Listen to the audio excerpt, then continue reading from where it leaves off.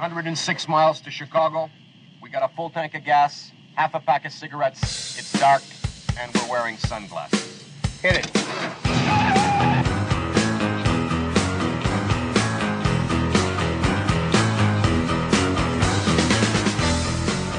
What the mainstream media was too afraid to tell you about the news this week.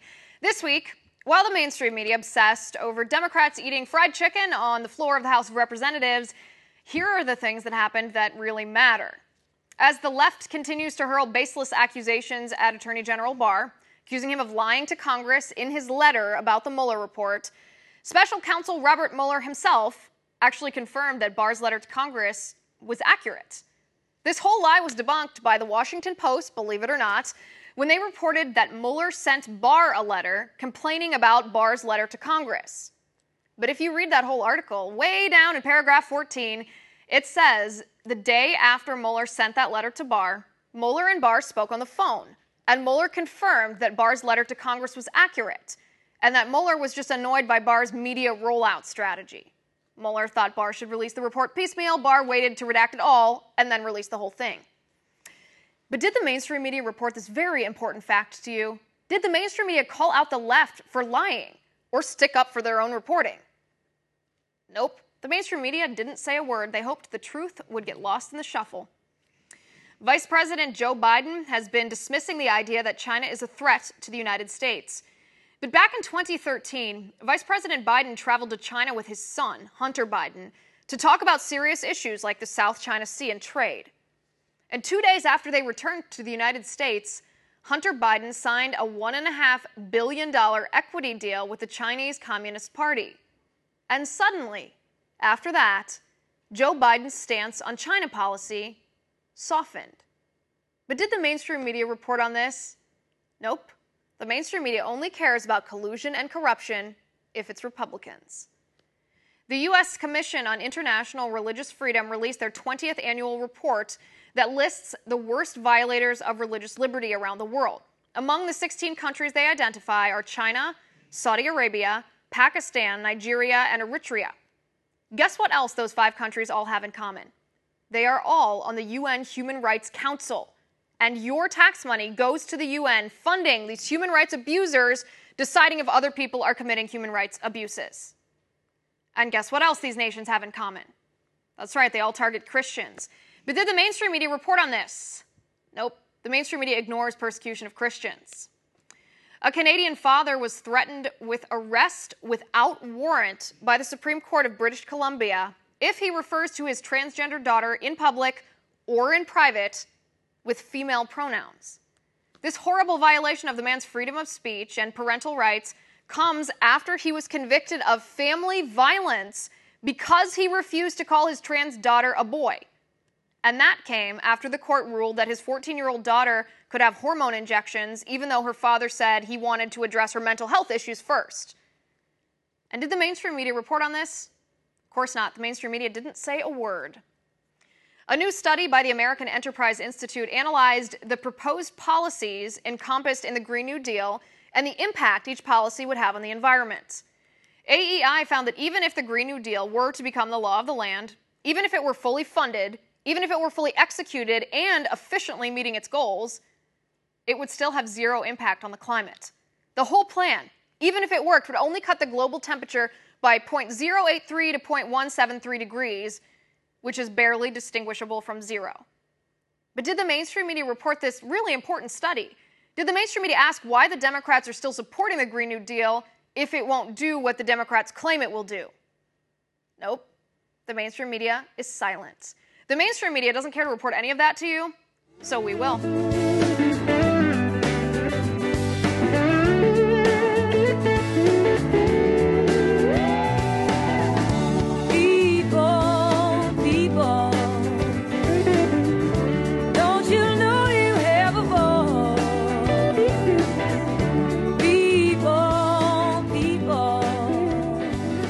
Good morning, or good afternoon, or good evening, whenever you're listening. This is Lou Benninger, and you're listening to No Hostages Radio. And this is a new podcast. We still feel like it's new. We started about, I think this is our sixth episode, and we're glad you're listening today. And we spent 5 or 6 years. I always give an introduction, or I still give an introduction about where we came from, maybe a couple more, and then we'll move on. But if you've been looking for us, we, for 5 or 6 years, spent doing a Saturday 9 to noon radio show on AM/FM up here in Northern California, or like we call it, Calazuela, or the state of Jefferson, hopefully. And we, after about 5 or 6 years, we felt we needed to move to a podcast. So here we are. And this way, everybody can hear us great every week. And we are should be clear on any type of device you're connected to us on. So you can catch us on the computer. You can go to our website, which also has articles that I write for the Territorial Dispatch. And you can go to that website at nohostagesradio.com. Or you can go to your favorite app store, maybe iTunes or over at Google, and you could just put in No Hostages Radio. Hopefully that'll be there. You could just click on that, and if you want to connect to us, then you'll be notified every time we put up a new show or a new episode. And that should be early on Saturdays. We're doing one a week at this point, and that's been our habit over many, many years, is do a show a week. We're talking about a lot of news that you won't hear on the mainstream media. And, of course, you're getting my bias and my objective, my perspective on what's shaking. So I've been raised up in the Northern California area, born and raised up here, and have been involved in a variety of some church work and done that all over the world, still do that. But a few years ago, a friend of mine kind of gave me the nudge to go on the radio. I hadn't had any experience in doing that. And I really wasn't interested in using my Saturdays to do radio, but I got a nudge and a push and a little pressure to do it. So I started out doing an hour, and that led to a few hours Saturday. And now we're on to a podcast. So glad you're here. Hope you enjoy the show. We have a lot of interesting topics. Some of them are pretty discouraging, depressing. Others are inspiring. So I hope you enjoy the show. We are not a profit-making operation. My interest here is to try to make a difference before I leave the earth. And my dad was a hardworking guy, and he just was responsible, hardworking, and did what he needed to do to take care of business in life, and ended up, when World War II was declared, he joined the Navy, spent four years or so of his life until the war was ended. And I often use him as my motivation, because that's 4 or 5 years of his life that he spent making sure that we had a country, a nation, that had the unique liberties and freedoms that only America has. Only America has. And the possibilities of starting with nothing and ending up with a lot. And so not only my father, but one of his brothers, who was young enough still to go in the military, his older two were too old to go in the military. They were the two younger brothers went in the military. Both of them have served the entire time till the war ended. So I think of that. I have my children are raised. They have their own families. And now today I think about my grandkids. What kind of life in the United States are they going to have? And I'm concerned about that. So I thought, when I was pushed to do the radio, I thought, well, I'm just going to tell my perspective. There's a lot of voices out there, and everybody's going to be influenced by somebody. And so my interest is that I can lean into or influence people towards the American way. I'm not saying we're perfect.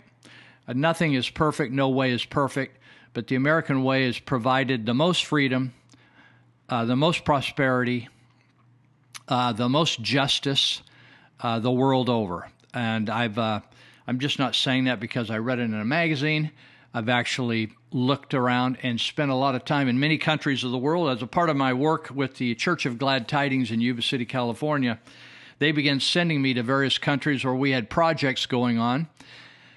And you get a good look when you go places, don't you? You visit places. It's one thing to hear about something. You want to hear about a ghetto or a slum or poverty. And it's another thing to go there and live there for a while. I was talking to some people the other day. I forget actually who it was, but we got to talking. I was getting some therapy on my knee. And I was talking to the two therapists, and one of them said that he'd been to Cambodia. We got to talking about poverty, and we were talking about Mexico. And I said, the word poverty doesn't have any meaning anymore, because we use the same term to describe a person living in a Vietnamese village, no running water, no proper sewage system, dirt floor, no heat, no electricity, very little electricity into the house. We use the term no health care and kind of hand-to-mouth survival. We use the same term for them, they're the poor, as we use for someone living in one of the rougher areas of whatever city you're living in America, where people are poor in poverty, but they have a cell phone. They have cash. They have an EBT card, if you want to call it that, or a welfare system. They have money that somebody else is earning and giving it to them through the government. They have a television. They have heat and air conditioning. Most of them have air conditioning, heat, sure. They live in a house. They have insulation in that house. They have a microwave in many cases. They have a refrigerator. All these things are not to be found in serious poverty, like in one of the physical therapist told me he'd been to Cambodia. I don't know what he was doing there, but he just rolled his eyes and just said poverty like you've never seen. I've been there a number of times and am involved in helping orphans in Cambodia. We ship a couple containers of anti-starvation meals and other relief goods to Cambodia each month.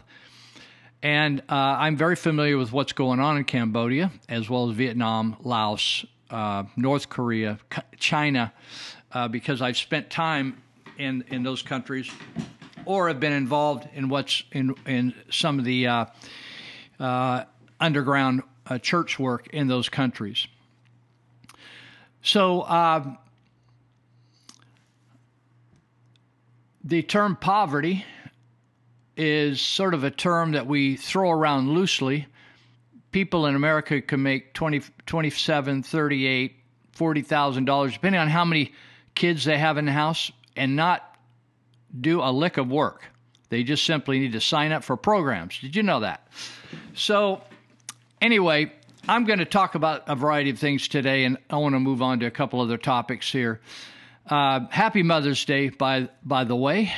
Tomorrow, Sunday, is Mother's Day. It's probably one of the biggest events of the year, actually. Father's Day doesn't even come close to Mother's Day. So happy Mother's Day to all those folks out there, whether you birthed a child, adopted a child, or maybe you're a grandmother and you're raising your grandkids. Who knows? But if you're a mom of any way, have a good day tomorrow. And if you're going to spend time with mom, do her right, have a good time, have some fun, and take the workload off her, and just celebrate motherhood. I noticed a Woman's Friend Pregnancy Resource Center located in Yuba City, California, which I had a little bit of influence in getting started back in, I think, about 1987 or something like that. They've been around for at least 25 years or so, 30 years, I think, 32 years. Anyway, they had a big Walk for Life here, I think it was last Saturday, and raised a lot of money for their cause. And they work with mothers, and it's all from donated effort, in-kind goods, and funding. If you ever have a need for some help, they even help new moms with some supplies and stuff you need when you have a baby. So well done. Just want to say well done to a woman's friend, and all these crisis centers to help moms up and down the state of California. They have fought the government. They have fought liberals just because they wanted to encourage and help women. And women the liberals claim that the conservatives are anti-woman, a war against women. Actually, the conservatives are the one that fund all these crisis centers or these resource centers for women. It's interesting. Go in there and get free everything. Planned Parenthood charges you and then charges the taxpayer to kill kids and stop kids from being born. And all these pregnancy resource centers help moms out every way, do sonograms, do all kinds of stuff, give them diapers and formula and counsel them for free. Isn't that interesting? But the news media always tells you how wonderful Planned Parenthood is. That's because the news media in the state of California throughout the United States now has changed from being an independent news deliverer to just another wing of the liberal Democrats and socialists in this country. So you don't really hear the truth. Well, the reason we're on the air, I gave you the philosophical reason, but the practical reason that we stay on the air is because we have some people supporting us, and I want to mention one of them from the beginning here, and that's Elite Universal Security. And up and down Northern California, we have about 24 counties up here that are hoping eventually to leave the state of California and start the state of Jefferson. But in a few of those counties, in Butte, Shasta, Yuba, Sutter, right up the center of the North State, there's a security business called Elite Universal Security. And they started down here in Yuba County, started by a veteran, military veteran. And they've been operating successfully for many years. And if you want a job, they are always advertising for jobs, for people that want jobs. They want helpers. They need some more help. And they'll actually train you to become a guard, a security guard. And they do all the classes themselves. They have a classroom set up. And you can check this out at a couple locations, api-academy.com, api-academy.com, and at eliteuniversalsecurity.com. Now, those websites may jump over to one another and complement one another, but you can go there and find out all the classes and they advertise jobs there, and jobs up and down the state. You might be up in way up in the Redding area or Shasta County up there, or you may be down in Butte County, Chico area. But wherever you live, check it out, see if there's a job there for you. But they'll give you all the type of security guard training you need to get a license. And you might be thinking about getting into law enforcement, becoming a police officer, a sheriff's deputy, a correctional officer. And this is great help that will lend right to that career. So you can begin here and end up over there. They also do concealed weapon permits and the classes. They do in the classes and the range. So the next, this weekend, they are doing classes, but it's too late to sign up for those now. But what you can do is sign up for the next set of classes on May 25 and 26. So it's a 2-day system where you go in to do a day in the class, learn all about the rules and the safety issues with handling a weapon properly. And then the next day you go to the range and practice and qualify to move on and get your permit. In fact, I was noticing the other day that I think I mentioned last week that the Yuba County Sheriff's Department is allowing you to apply for permits online now. So that's new and that's easier, right? And the other thing they do at Elite Universal Security is you can get live scans, and you can get them any day of the week, any time of the day. You can just go over there and get them. And they are, let me give you their phone number. They're at 530-749-0280. That's 530-749-0280. And they're located here just outside of Marysville. So the other thing they do that I think is cool, and I hardly ever need it, but when you need it, you have to have it, and that's a notary.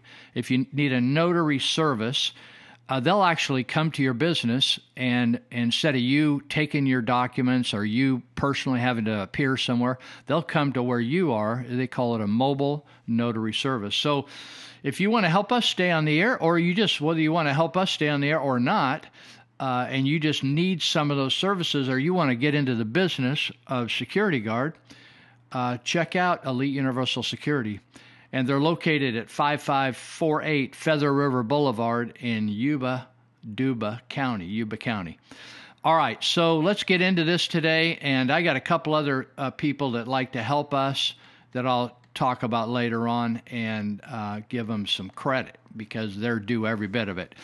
I saw this and I was just so fascinated. You remember the Judge Kavanaugh, right, when he appeared before the Justice Committee to be interviewed on whether he was going to be allowed to make it to a vote of the Senate to become a Supreme Court justice, right? And basically, Brett Kavanaugh, it seemed like he was a criminal by the time they got done with him, with the Democrats. They just made it sound like he sexually assaulted women. They found something wrong with actually drinking beer. I mean, it was an unbelievable, I think it's the worst attack on a judge in the history of the country, even worse than Judge Thomas. So Judge Kavanaugh eventually was affirmed as a Supreme Court justice, and now sitting on the Supreme Court. So some Democrats, they put out a survey, an online survey. It says, do you want more Supreme Court justices like Ruth Bader Ginsburg, or do you want more justices like Brett Kavanaugh? Now, I haven't seen the film, and I don't know that I would bother to go watch it, but I think there's a film that came out, a movie, on Ruth Bader Ginsburg's life, and I've seen clips of it somewhere. Maybe I went to the movie here around Christmas down in San Diego area, and maybe I saw a trailer for it. So she's had quite a life, and she's, I don't know how many years she has left, but she's struggled with health issues lately. But she was heavily involved in the ACLU before becoming a Supreme Court justice. Very bright person and very liberal person. So the question was, do you want more Supreme Court justices like Ruth Bader Ginsburg, or do you want more justices just like Brett Kavanaugh? What do you think just folks would say? Well, before the survey was actually removed because it was embarrassing to the people that put it up, Kavanaugh actually had achieved 71% of the vote versus 29% of Justice Ginsburg. Now, the question was, if you're thinking about new Supreme Court justices as some of the older folks retire, or if one happened to die, God forbid, but what would be the flavor or the tenor of justice you'd want? And they said, we want more. 71%, 7 out of 10 said we want more justices like we just got, like Brett Kavanaugh, and we don't want any more like Ginsburg. Now, I thought that was telling. Now, at the time they actually took the survey down, 250,000 people basically had voted. I think it was on Twitter that this all happened, which I'm not on that, but I thought that was so fascinating, and it maybe shows the balance or the perspective of many people. I would think more. I don't have any idea to prove this, but I think more maybe liberals do Twitter than conservatives. But who knows? I don't know.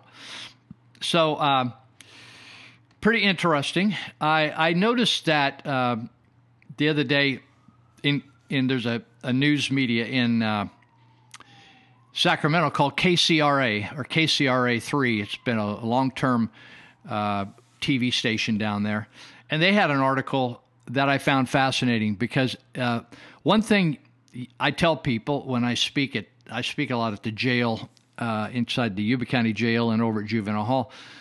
I'm not smarter than the average person, IQ-wise, I don't think, but but I've just lived longer than most people.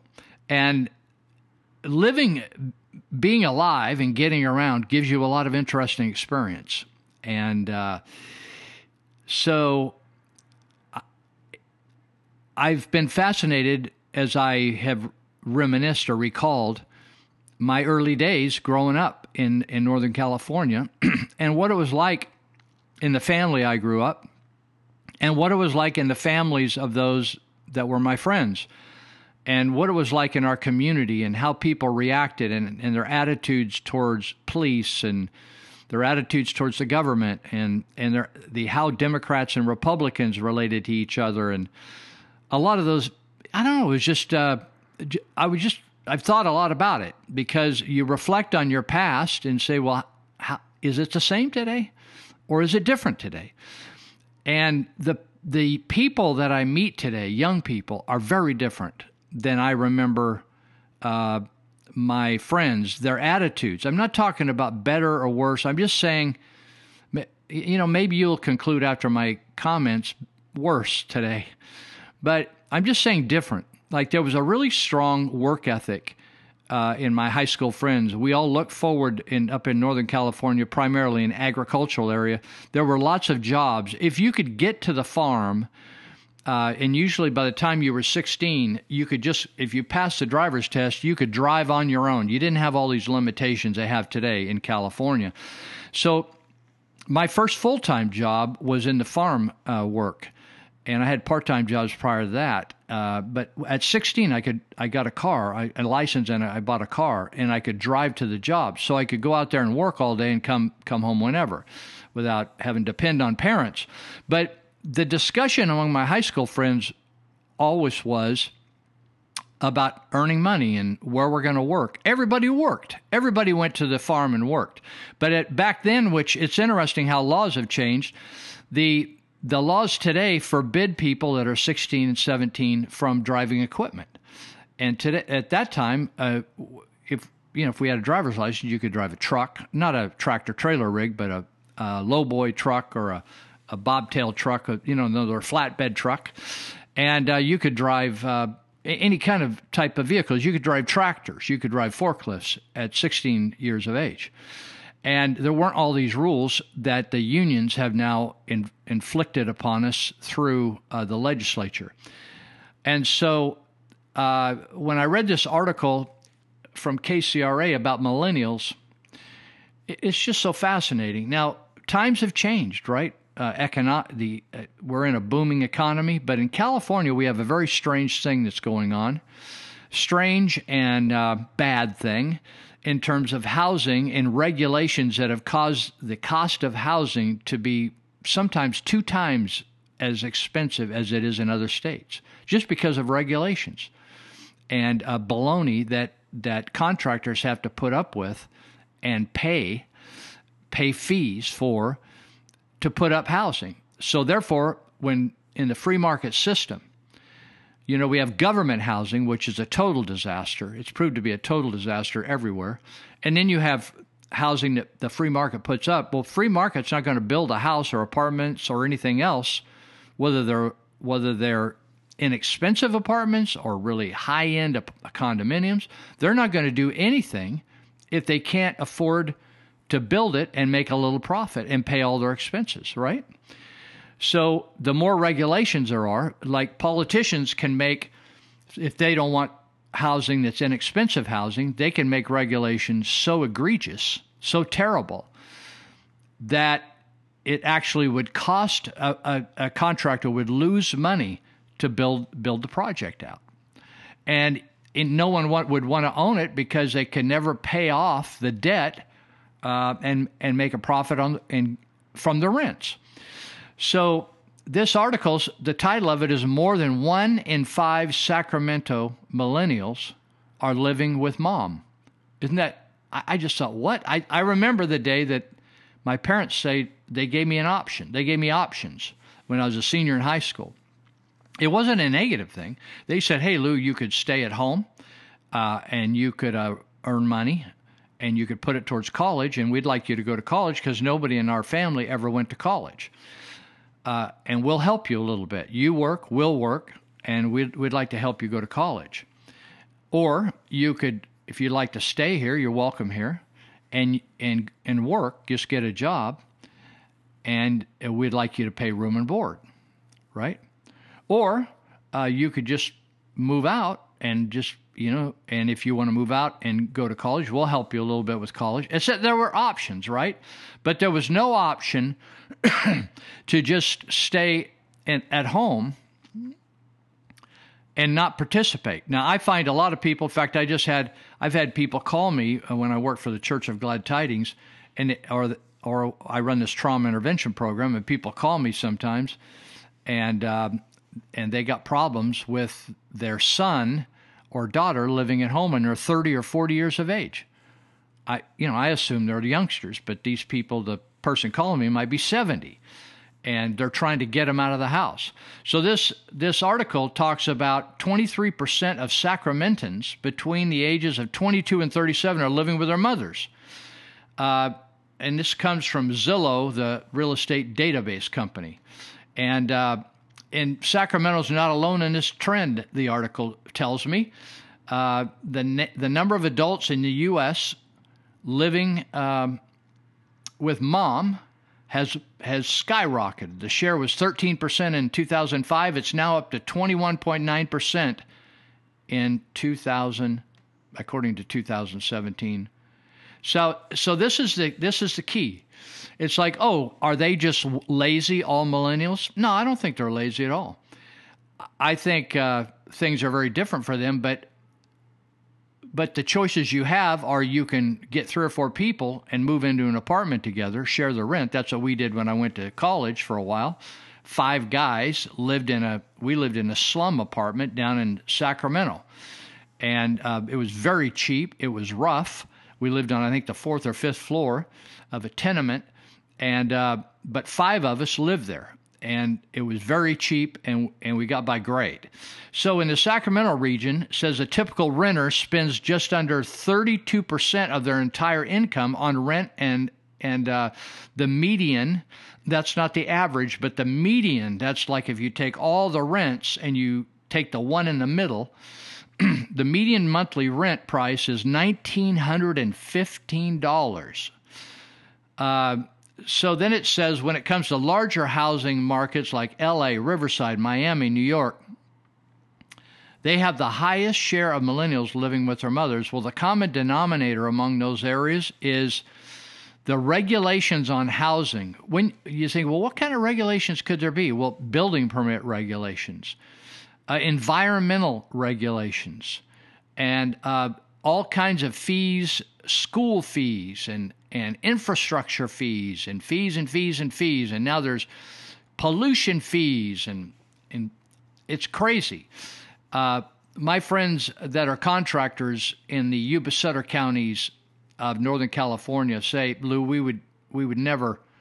You can't make any money building. You can't, like in Yuba County, the costs are like $20,000, $30,000, $40,000 just in fees and costs and permits to build a new house over here. It's just, if you start today, it's just ridiculous. So what happens is they just do different types of construction, right? So if you want, it's just like Walter Williams, the famous economist at George Mason University says, if you want more of something,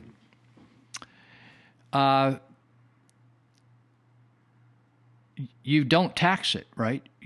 You remove the taxes off it, and you remove the regulations, right? If you want less of something, you tax and regulate it, and you eliminate it, or you. So what's happening now is in the state of California, we have a huge shortage of housing. And then they, instead of changing the laws, what they want to do is create more laws and force cities and counties, force them to build government low-income housing. So we're at the point of our first segment here where I want to take a little break, and I don't really play commercials like you would hear news commercials. I play clips that are educational. I want to play a clip or two here, and I'm going to take me a swig of liquid So I'll start back in a few minutes.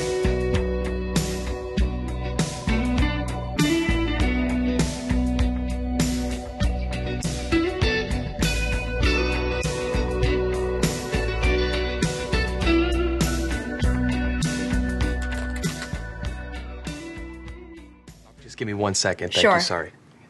Uh-huh. Hey. Hi. 2 minutes. Thank you. Hi, good afternoon. Sorry about that. Oi.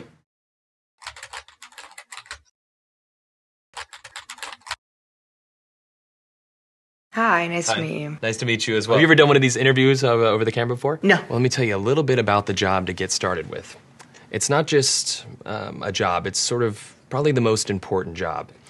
The title that we have going right now is Director of Operations, but it's really kind of so much more than that. Responsibilities and requirements are really quite extensive. First category for the requirements would be mobility. This job requires that you must be able to work standing up most or really all of the time, constantly on your feet, constantly bending over, constantly exerting yourself, a high level of stamina. Okay. That's a lot. For how many hours? 135 hours to unlimited hours a week. It's basically 24 hours a day, 7 days a week. I'm sure you'll have a chance from time to time to maybe just sit down here and there, yeah? You mean like a break? Yeah. No, there are no breaks available. Is that even legal? Oh, yeah, of course, yeah. Okay. Yeah. So, like, no lunch? You can have or- lunch, but only when the associate is done eating their lunch. I think that's a little intense. No. No, not possible. That's crazy. Now, this position requires excellent negotiation and interpersonal skill. We're really looking for someone that might have a degree in medicine, in finance, and the culinary arts. You must be able to wear several hats. Associate needs constant attention. Sometimes they have to stay up with an associate throughout the night. Being able to work in a chaotic environment, if you had a life, we'd ask you to sort of give that life up. No vacations. In fact, Thanksgiving, Christmas, New Year's, and holidays, the workload is going to go up, and we demand that with a happy disposition. That's almost cruel. That's almost a very, very sick, twisted joke. But when there's time to sleep or... Oh, no time to sleep. Yeah, all-encompassing almost. That's exactly right. 365 days a year? Yes. No, that's inhumane. That's very insane. The meaningful connections that you make and the feeling that you get from really helping your associate are immeasurable. Also, let's cover the salary. The position is going to pay absolutely nothing. Excuse me? No. Nobody's doing that for free. Yeah, You're pro crazy. bono, completely for free. No. What if I told you there's someone that actually currently holds this position right now? Billions of people, actually. Who? Moms. Yeah. Yeah. Moms. That's awesome.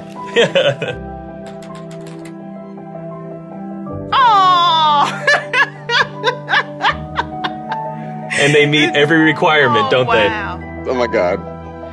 Moms are the best. Yeah, there's no pay. They're 24 hours. They're always there. Now I'm thinking about my mom. they? Yeah, and what are you thinking about her? I'm thinking about all those nights and everything. Thank you so much for everything you do. I know it doesn't seem like I appreciate all of it, but I definitely do. So, Mom, I want to say thank you for everything that you've done. I love you very much. You've been there through thick and thin.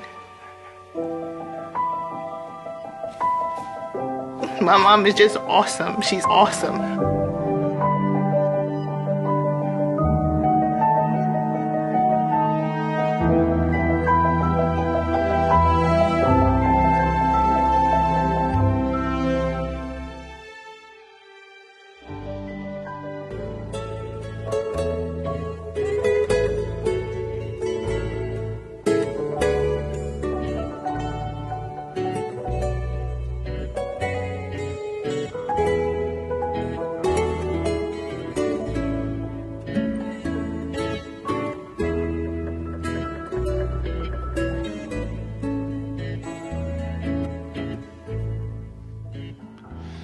All right, we're back.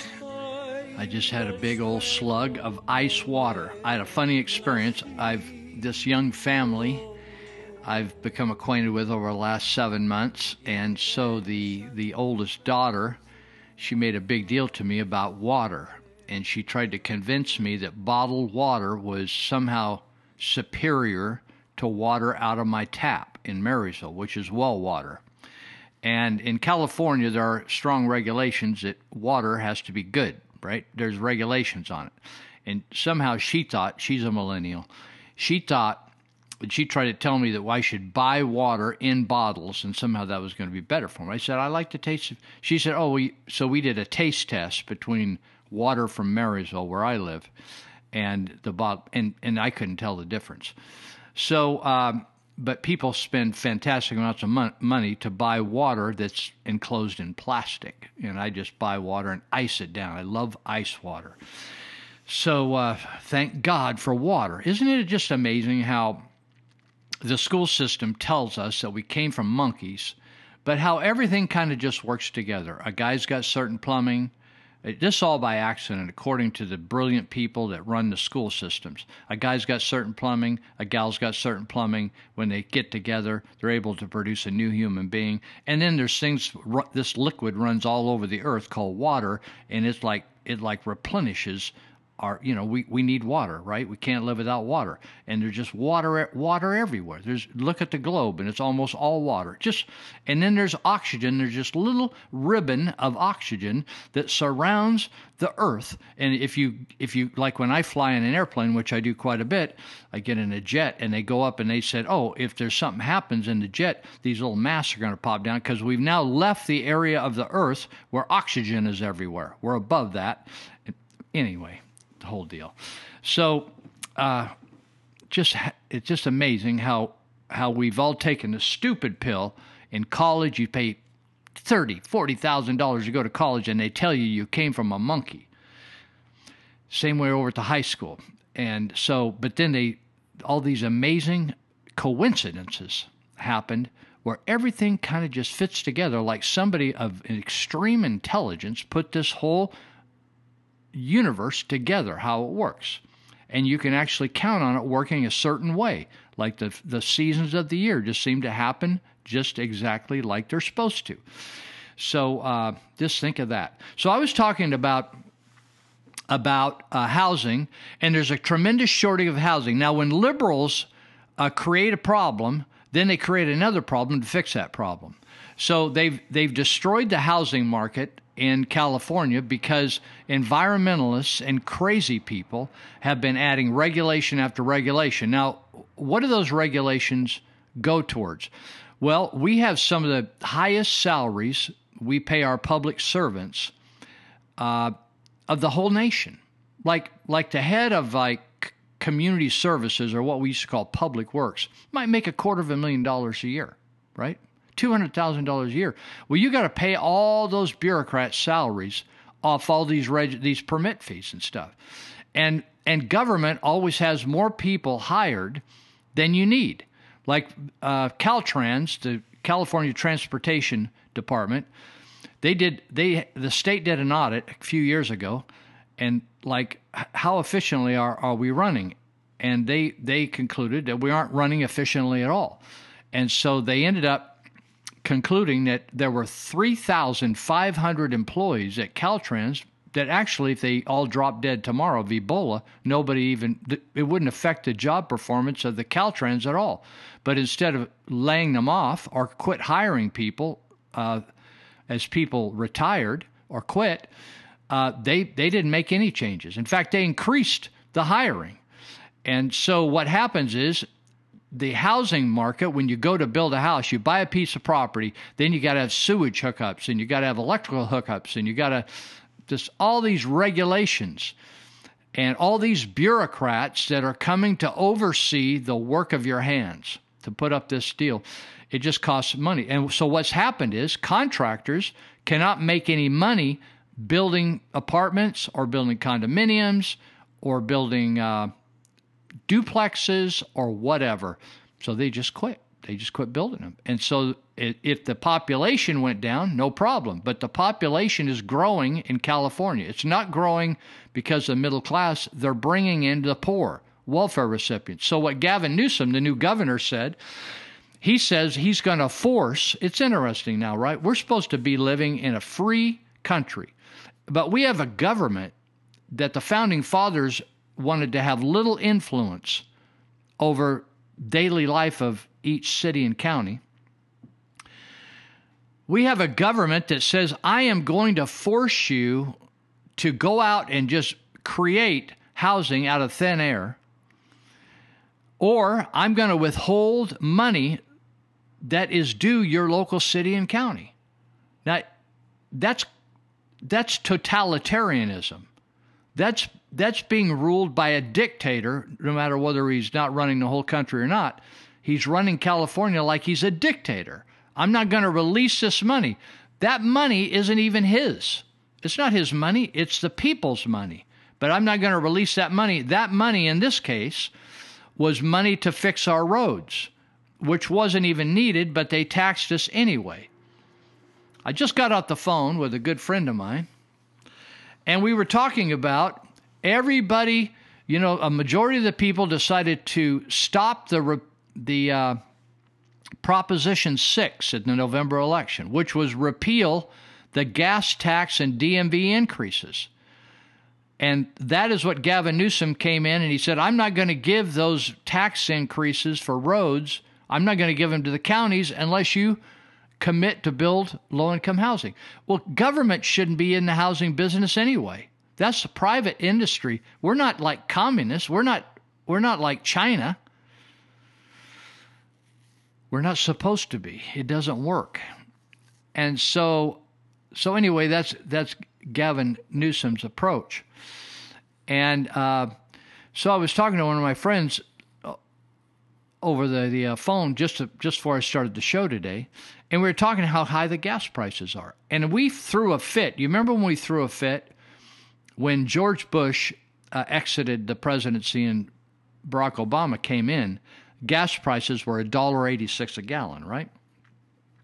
And when the gas prices were going nuts up under Obama, remember Stephen Chu, the energy czar, the energy department of the United States, which produces no energy. It's just more regulations over everybody. They actually cause us to have less energy.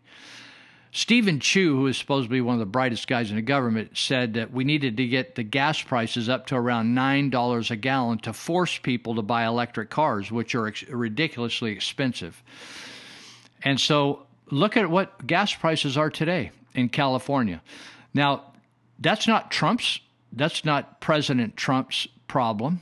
It was a fault of the Obama administration because they put a restriction on oil exploration in the United States. They didn't want anybody to drill any more oil, even though we got all these fossil fuel cars running around. But it's not Trump's fault that California has these high energy costs. It's the government, it's the legislature, it's 4 or 5 decades of liberal policies that has shut down the production of fossil fuels. We're not building any more refineries. We can't drill any more oil. They don't want any more pipelines. They don't want the oil trained in, trucked in, piped in.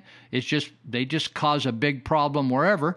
So whenever a refinery goes offline for maintenance, or there's a breakdown in equipment or fire at a refinery, it costs more for our fuel in California. So you say, well, can't we truck fuel from Nevada or some other part of the United States? We can't, because right now I think we're under a special California blend of fuel, or maybe that starts next month in June, where we have a unique blend of fuel that supposedly cuts down on air pollution. We're the only state in the union that uses it, so therefore we can't use any fuel from other states. So when you look at all these extreme costs, it's all been done by people that are trying to rule over us. Now, that's contrary to what the Founding Fathers declared. They did not want a legislature to dictate the everyday activities of our lives. But now we have a legislature that tells us we can't use a plastic straw. We can't have a certain drink, if we want one, that has a high sugar content. We can't have certain foods that has a high saturated fat content. We can't do this and we can't do that. They rule over us. In fact, it wasn't long ago, although it seems like they're not enforcing it recently, Yuba County declared that kids or adults, like a lot of kids would have car washes to raise money for their sports team or for their cheerleague group or for a trip to Washington, D.C. They'd go out and wash cars all day, and people would donate to them. So they said, you can't have a car wash. They didn't make it illegal for me to wash my car on my curb or my driveway, but if I drove over to the local lot near a store or something where kids had a hose and buckets of soap, I couldn't pay them to wash my car, even though it's the same car, the same amount of water, and the same soap, and it's all going to run into the drain anyway. I couldn't join a bunch of other cars at the corner to have my car washed and give the money to the group to go to Washington, D.C. for a historical trip. But we all could go home and wash our car. Just stupid, bureaucratic, communist oversight from people that are just taking orders. Well, I have to do it. It's amazing. Nobody wants to sit down and say, this is stupid. And this is a usurping of our rights. Instead, they just say, well, that's the law. Well, that's a regulation. Well, that's what they said to do, right? Do you ever wonder why people live under communism? Because they just actually get used to it. I have a friend that I work with in Vietnam. I go back there every once in a while, a couple times a year to work on projects there that I can't really get into on the radio, tell you about. But I'll be communicating with him on Viber. It's an international communication app that doesn't cost you anything. And so he'll say, hey, the police just came by. And so you think, well, maybe he did something wrong. In America, that means maybe he did something wrong or they're investigating a crime on the street or something. It has nothing to do with that. They just say, hey, you got too many. Who are these people living in your house, your building here? You can't. Who are those people? What are they here for? You can't have those people living here. Or they'll tell people in the villages, if we're moving people from the villages into Saigon to do a project, they'll tell the people in the village, you can't go to. What are you going to Saigon? You know, it'd be like if you're getting ready to drive out of Marysville and drive to Sacramento, and at the line they stopped you, the police, and they said, "Where are you going?" "I'm going to Sacramento." "Why? Why are you going to Sacramento? What are you going to do down there?" And you tell them, "Oh, I want to go down and shop, or I want to go to a movie." "You can't go down there. We don't want you. Just go back to your home, right? You're not going anywhere." That's exactly what happens in Vietnam. It's a communist country. See, all you young socialists out there, that's communism. That's socialism. Where in the village they have law enforcement, and when they see people packing up to head out somewhere, they say, "Where are you going? What's your point? What are you doing?" They don't want you in Saigon. They don't want you in Hanoi. What do you do in the big city? You're a village. You're a fisherman. You're a farmer. It's like you got no business in a big city. That's how it is. Your life is controlled. So that's how it is in these regulations. Now, they don't come straight at you with taking away your freedoms, but they create rules, layer after layer after layer. Permit. Oh, you got to get a permit. You have a dog? Oh, you have to have a permit to have a dog. Oh, you want to paint your house? Well, you have to go to the city to get a permission to paint your. We got to see the color you want to paint it. You can't just paint your house any color in this city. You got to come and submit your color to the government before we'll allow you to do that. Over and over and over, just one thing after another, you have to go get a permit and pay a fee. And that's how they control you. That's how they control you. Now, one of the beautiful things that's happened under President Trump, and you know, it's amazing. I've never seen anything like this in my life, where there is this bitter, sustained hatred towards Trump. And I realized the other day, thinking about it, I thought, you know, it's really, Trump represents a way of life that they hate. The deep state, the socialist state, hates it because they want to control everything about our lives. they want to tell you, you have to send your kids to this school over here. You can't send them to that school over there. You can't have school choice. You have to pay your tax dollars for that school over there. And if you withdraw your kids, just a few years ago, they would come after you and call you a lawbreaker. Now, if you pay for private education, then you're paying twice. You're paying for a private school and you're paying for the public school. And so the government wants to tell you, you got to do this, you got to do that, you got to do this, you got to do that. You can't work extra hours. You just kind of work these many hours, and then as an employer, you have to pay the person. They tell you you've invested in a company.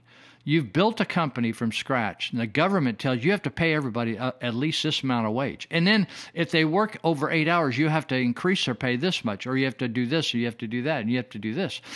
And the beauty of Trump is that he's eliminating regulations, right? And the government hates that because the bureaucrats, the deep state, which isn't deep that any longer, it's just an in-your-face state. They want to control and manage everything you do. Oh, you can't water any day you want your lawn. You have to water on that day or that day, right? So Trump represents freedom, and the government hates freedom. They hate it. They don't think that you're smart enough to make right decisions over your life or over your child's life, right? Your life or your child's life. They said we don't like the way you're raising your kid. We're gonna educate your kid the way we want to educate your kid, whether you like it or not. You can't pull your kids out of school or out of that class because we're going to teach them what we want. And I'll talk about the new regulations on sex ed here later in the show. But anyway, they just hate Trump. But let me just. I'm going to come back to this. I was going to talk about the incredible, amazing, I'll just finish this and then I'll go. I'll go back to the high regulations and taxing people into servanthood. But let me just tell you, I am thrilled about employment. I love employment. I come from a family of hard workers. Everybody worked hard. There were no whiners in my family. Nobody complained about doing housework or painting the fence. They said, hey, Lou, you need to wash the windows this weekend. Hey, paint the fence. We're going to do this. You're going to do that. You take over the yard now. You're old enough to take over the yard. We just did it. And we liked it. It was like good. It was a good deal. So everybody worked. I went to work as a youngster and really enjoyed work. My dad worked hard. And so recently there's this young family that I've taken a liking to that I've been helping. And they have a young boy who's going to a charter school, and he's a sophomore in high school, and he's almost 16, and he got a work permit. And so he only has to be in school in a classroom one day a week. So I got him a job working farm labor, and I just felt like I was living my life all over again because I so much I loved farm labor. I loved working, raising. It was a fruit operation, raising fruit and tractors and irrigation and learning how to maintain a tractor, drive tractor, load trucks, the whole process of the food, the whole food chain process. I loved working in the dirt. I love working in the dirt, and so I got this boy this job. I called this guy said, hey, Lou, I need some workers. So I said, you want this youngster? He's a good kid. And to see the glow on this young guy's face when I told him, hey, I got you a full-time job, dude. And you just got to work hard, and you're going to be making a lot of money. And a lot of money today is like, I don't even know what the minimum wage is in California. Is it, I don't know, $10 an hour now? I don't know, something. It keeps going up. But anyway, he's going to make about $500 a week as a 15, almost 16-year-old. Pretty good, huh? And his family is struggling, trying to get on their feet. But so he's just contributing. He's going to put part of his money aside, and part of the money goes into some savings for his he wants to go into the Coast Guard and stuff like that. But here's what I want to get to. It's not just about the money.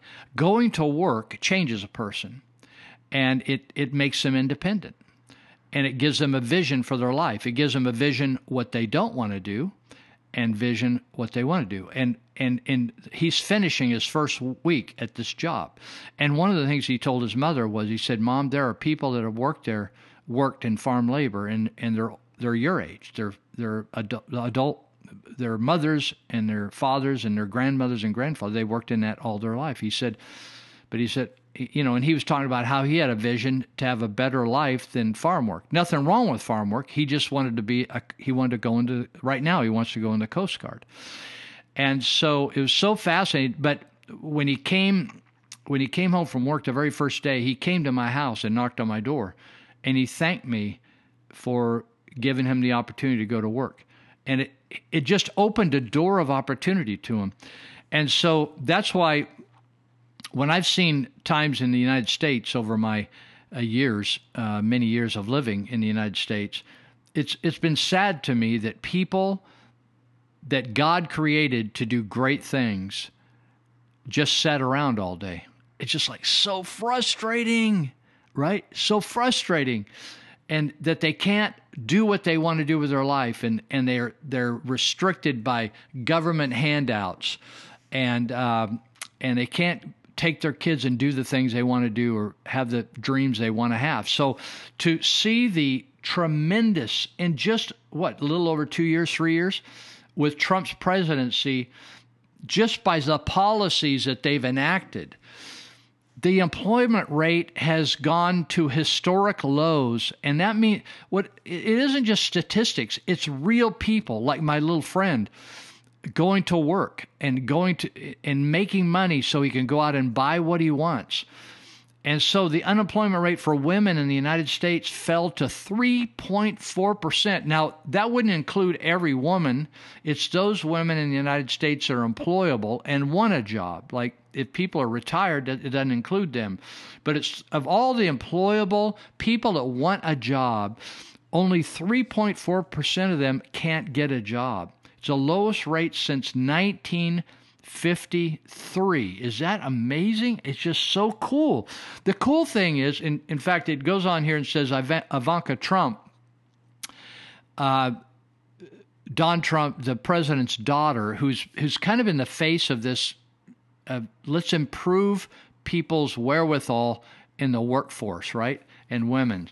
And she cited a little different statistic. She said unemployment for women over 20 years fell to 3.1%. Anyway, I don't think people are so captured by all the statistics, so I'm not going to dwell on that, except to give you enough of a flavor of these are real people that if they want to go work and put money in their own pocket, and it's just the opposite of totalitarian, communist, socialism. I'm telling you what to do. I'm telling you, you can't work over there. You got to go work over there. No, you can't do that. No, you can't take an early morning job. You have to take a night job because we need night workers.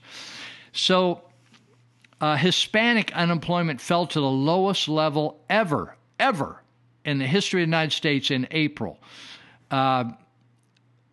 And overall unemployment in the United States at the lowest level since December of 1969. There's just article after article. I'm telling you, the news media, this is amazing that there's so much news about this because the news media hates this. In fact, Cory Booker, who wants to run for president, he's a senator from New Jersey.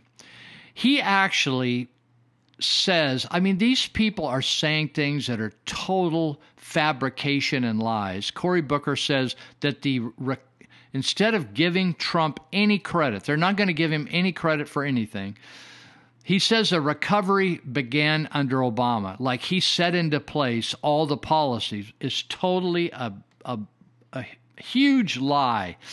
So I'm not going to go into all the details on all these labor statistics because I have a lot of interesting things to talk about today. And but it's just one thing after another. The lowest unemployment in 19 years for workers that don't have a bachelor's degree from college. By the way, you know, I am not anti-education, but a lot of people are wasting their time and money to go get a bachelor's degree. I mean, if you want to be a nurse, a doctor, an engineer, you want to go into the teaching profession, you're going to have to get the degrees, the certificates, et cetera, et cetera. There are certain jobs in careers, you've got to get those, right? And you just find the best college you can that doesn't teach a lot of baloney. But I'm telling you, if you're a young person, the thing that's caused so many kids to leave the school system, drop out, is a school system so incredibly boring. And it's a 1950s style school system trying to teach kids that are high-tech kids in 2018. It's crazy, or 2019. So kids are leaving school, they're bored to tears. But instead of, how many decades are we going to cause kids to suffer in a horrible school system? Instead of getting them into trade schools and learn how to weld, learn how to build houses, learn how to drive heavy equipment, learn how to pour concrete, learn how to do a trade, get into the plumbing industry, where they're going to make a huge income. They're going to make a very, very good income and stay fully employed. In fact, I met a kid that I used to see in juvenile hall. He's a welder now. And he said, Lou, I have a great life. And he said, I changed my life. And he said, I make a lot of money. I have friends that used to be in trouble, youngsters when I met them. Now they work in the oil fields. They service oil rigs. They do all kinds of technical work because they got into a trade and they just wasted their time. Certainly we need to learn how to read and write and need to do math, but all this other baloney that's going on in the school system is an absolute waste of time. And there's other ways you can learn it. You can learn it. There's so many.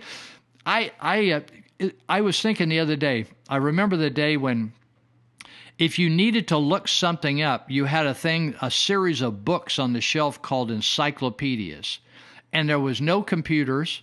And if you couldn't find it in the encyclopedia, then you went to the library and you had to go through a card system to look up books on the subject you want, and had to dig through books. Instead of right now, we just Google a phrase or a term and just boom, hundreds of articles come up about it. There's never been a time where education is more at your fingertips than now. And it's just so good. And so I am thrilled about the employment.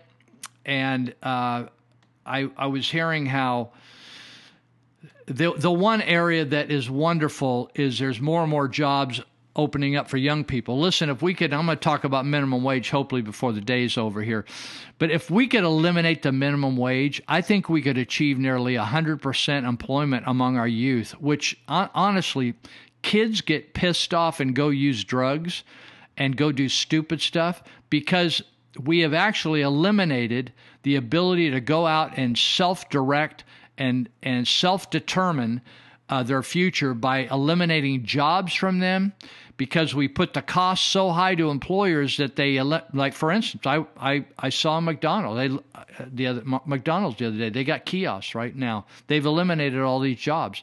Do you realize that the government is not the big employment trainer in the world? Do you know that? I think Walmart is the top employment labor education group in the world.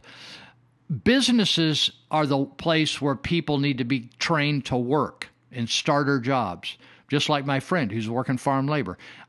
Like I tell him, I said, hey, it's a great job. You're going to be pulling more money you can dream about, and they're going to teach you how to work and skills you'll take to the Coast Guard with you that other guys will not have, because you know what real work's all about. You'll know how hard it is to make $1, and you'll know the worth of $1. And so this whole employment thing is phenomenal, and the reduction in regulations that the Trump administration has been fervent at accomplishing is actually taking pressure off business and encouraging business to expand, instead of just saying, this is worthless. All I want to do is get to my retirement and quit, because I don't want to fight. I'm tired of fighting government, right? Tired of fighting government. Well, I'm going to take a break here, and we're going to play a couple clips here on immigrants and it's all about, there's a clip here about immigrants. Don't vote for what you fled from, okay? Okay, we'll be right back. I'm going to take a couple swig of ice cold water, and I'm going to refresh myself and be back for a third segment. Be right back.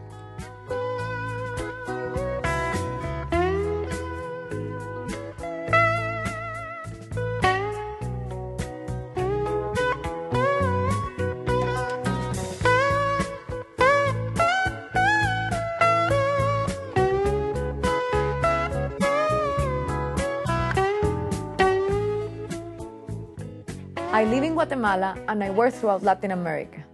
And I want to speak to the millions of fortunate Hispanic immigrants living in the United States, legally or not. I have a question for you. Why do you support the same policies in the US that cause you to flee your home country? The policies I'm talking about are those that lead to a bigger and bigger central government. You know only too well that the more power the government has, the more corrupt it becomes. My home country, like most other nations in Central and South America, is very poor. 54% of the population lives in poverty, and 13% live in extreme poverty. Half of all children under 5 are chronically malnourished. Crippling government corruption is the norm. Opening a new business can take months, even years, because of a multitude of regulations that are designed to line the pockets of bureaucrats. So the cost is much too high for the average citizen. Quite simply, unless you're politically connected in Guatemala, you probably want to leave. And in the last 20 years, many Guatemalans have left. Or to put it more honestly, they fled. The fortunate ones reached the United States, the freest and wealthiest nation in human history. There are at least 1 million Guatemalans living in the US. Nearly every Mexican and Central and South American immigrant in the United States, whether they immigrated legally or illegally, moved or fled to the US for the same reasons: economic opportunity and the freedom to shape their own lives. In short, you came to the United States to participate in what Americans call the American dream. But have you ever asked yourself, why is the United States so free, so much less corrupt, and so much more affluent than any Latin American country? The answer lies first and foremost in the unique American belief in limited government. Why? Because the smaller the government, the less the corruption. And the smaller the government, the more individual freedom and personal responsibility. And given those things, along with hard work and talent, you can accomplish your life's goals. So back to my question. Why would you support policies that keep expanding the power of the government when they are the very policies that doom your home countries? Is it because you think that when Democrats offer you free stuff, it means they really care about you? Do you think that when Republicans talk about enforcing immigration laws, it means they are going to send you back? Let's be honest. You didn't come here for free stuff. You came for the economic opportunity that allows you to work and earn. And of course, a nation has an obligation to enforce its borders. Certainly, every country in Central and South America does. In fact, much more so than the US. Perhaps you believe that your home country is poor not because of failed socialism and corrupt big government, but because of issues unrelated to ideology. Not enough natural resources, imperialism, and so on. Or worse, you believe that the US has gotten rich on the backs of poor nations. But these narratives are false. There are many nations blessed with abundant natural resources that are poor. And they are poor overwhelmingly because of corrupt governments and policies that destroy incentives to produce.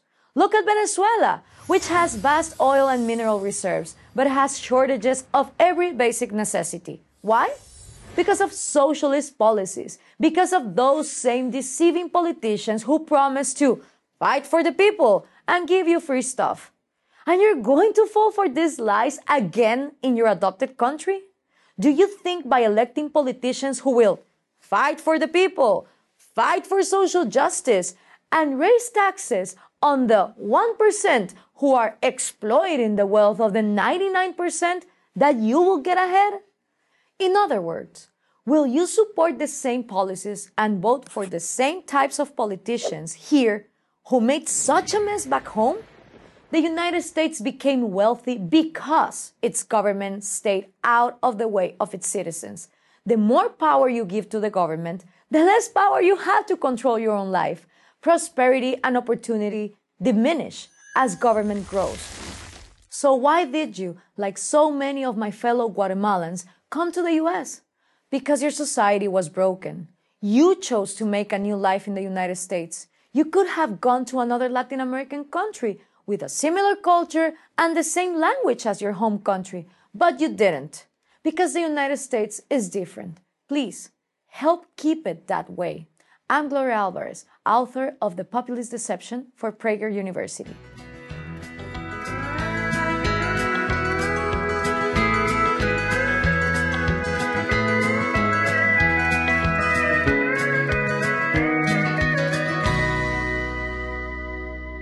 If I were like lightning, I wouldn't need no sneakers.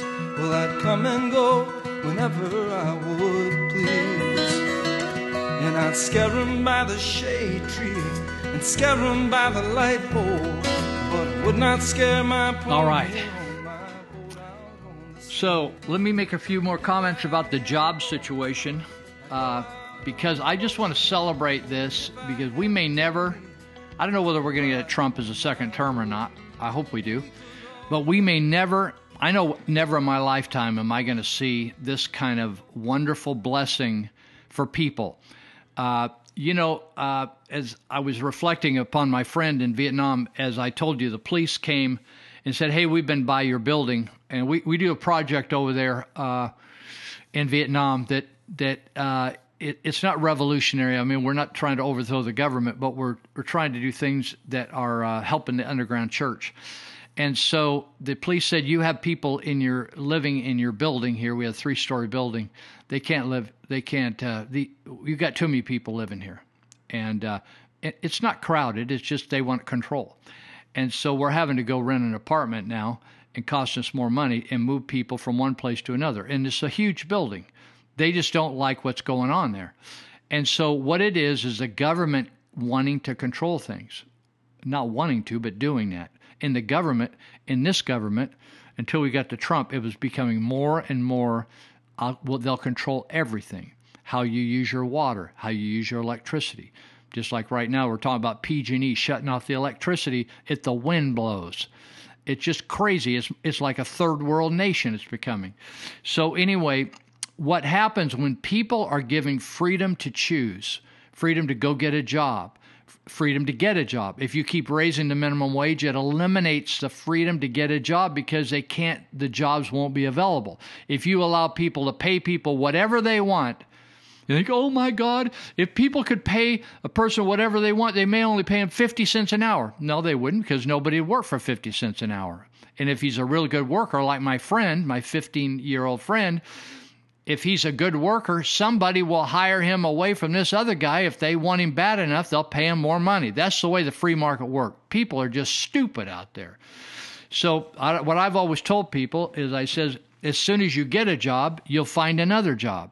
The people that find a hard time getting a job are people that aren't working at all. But if you have a job, it's always easier to find a second job because they know the next employer knows, hey, he's already working over there. He must be making them happy. So, it shows you're a good worker. So this is a cool thing. These statistics, I'll give you these because it's totally cool. Professional and business services jobs in this sector, there were 76,000 new positions created. Now, you know that government cannot create a job. Obama tried that. Some of the jobs where he just gave money away to business, he'd give $250,000 to create one job. Go back and research it. I'm not making stuff up. Business, it doesn't cost the taxpayer a nickel for business to expand. Do you understand that? Professional and business services-led job creation was 76,000 new positions. Construction added 33,000. Healthcare added 27,000 new jobs. In just last month, not since Trump came into being. The financial industry added 12,000 jobs. So let me give you the 12-month total. This is just the last year. Finance industry went up 111,000 jobs. Healthcare went up 404,000 jobs. Construction went up 256,000 new jobs. These are good paying jobs.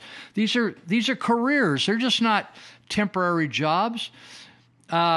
Social assistance work increased by 26,000 jobs. Manufacturing added 4,000 jobs. That's huge. That's producing something. It's not being a bureaucrat that doesn't produce anything. The retail area was the one area that lost jobs, and that's 12,000 jobs were reduced. So very, very good news. Now, before I go on and talk about North Korea, I want to jump down and I want to talk about Yuba County, because California, when at the end of Obama's first term in office, and there was going to be a contest of a second term, there was a talk show host in San Diego, and it says, if you want to see what Obama's second term will look like, you just look at California, because it's a socialist state. And so if you want to look at what a terrible government, you can look at Yuba County, and we're just overtaxed.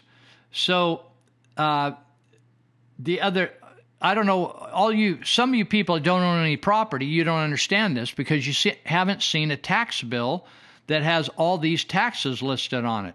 But if you look at a Yuba County tax bill, you have basic property taxes, which are the taxes for your real estate that your house is on, your dirt, plus all your improvements, right?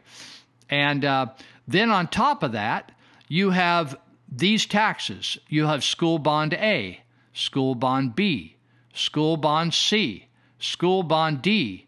Then this is out in the Plumas Lake area. This is off a tax bill from Plumas Lake. Then you have another Wheatland school. Then you have a Wheatland School District bond called a GO refunding bond, number 6. Number 7, another GO refunding bond, Series B. Then you have a levy fund cost. Then you have a Oliver's Public Utility District cost. Then you have a Reclamation District cost. They have like 12 additional taxes from utility districts, reclamation districts, levy districts, school districts. Now we have a Measure K that is being fought out in court, but is now being assessed at 1% on top of all your other sales taxes. Now they're proposing a new levy and flood a fee that I'll talk about just in a second. There's going to be a new middle school bond coming up and a high school bond for down there in South Yuba County. That's 16 additions to the basic property taxes. Now, at what point do you say, hey, this is ridiculous? So this person writes me, of my tax bill, the property taxes were 67% of my total tax bill. And then they say items 2 through 12 are now 33% of my total tax bill. All additional taxes that they just keep adding on. So now they're talking, they just got a notice in the mail out in South Yuba County about Reclamation District 784. Now let me see if I can pull this up. And so Reclamation District 784, and they want to increase their fees. And the folks don't get to vote on it. It isn't like an open election, but if enough people protest, you have to You have to actually form a protest. If enough people protest, then the proposed fee would be rejected. It's kind of an odd thing. It's not like, do you want it or not? But people have to actually organize a protest. So it's a proposed annual property assessment that would replace existing assessments for flood protection. Now, the supervisor out in that area that has never met a tax he didn't love, and he says, you know, the latest thing has been from these local supervisors here in Yuba County is everything, it's just a few cents. It's just a few dollars. It's just a few pennies. So, actually, there are some people that are smarter than your average resident and supervisor out there in that Plumas Lake area. And so they've been crunching the numbers on this, and this new reclamation district fee or assessment would be an over 50% increase from what it is right now, an over 50% increase. So the question is, you know, at what point are you going to say, we pay too much? We just pay too much. And are you willing to do anything about it? Are you willing to organize and do anything about it? So I'm just looking here, but so this one guy writes, I'm not going to get into the detail. I'm just going to tell you that this supervisor just keeps arguing. It's kind of like when they did the Measure K tax increase. They said, oh, it's just 1 penny on the dollar. It's 1 penny on the dollar. Sounds like, hey, why are we arguing over this, right? 1% additional sales tax. But here's 1 penny on the dollar for you, right? If you go out and buy a new car under Measure K, which right now everybody in Yuba County is stuck with this, right? Wherever you buy a car, you'll be taxed according to the tax where you live, which is Yuba County. So that extra 1%, say you go out, I haven't bought a new car in years. I haven't ever bought a new car, but I haven't bought another car for 10 years or 15 years, I think.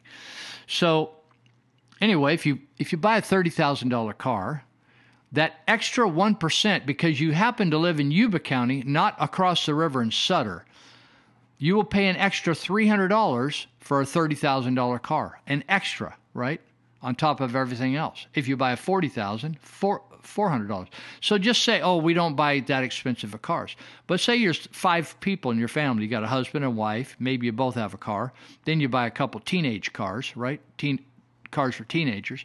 You end up over the next 10 years during the life of this tax, you pay it. Say you end up buying $100,000 in cars over 10 years, right?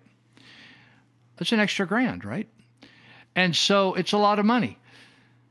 So they keep using these terms. They twist things and say, well, it's not very much money if you'll just look at it that way. But the fact is, you get taxed on a lot, don't you? Like if you go down and buy some items for your yard, or you do a remodel or anything like that. I'm trying to find this reclamation, this other clip, oh, here it is, right here.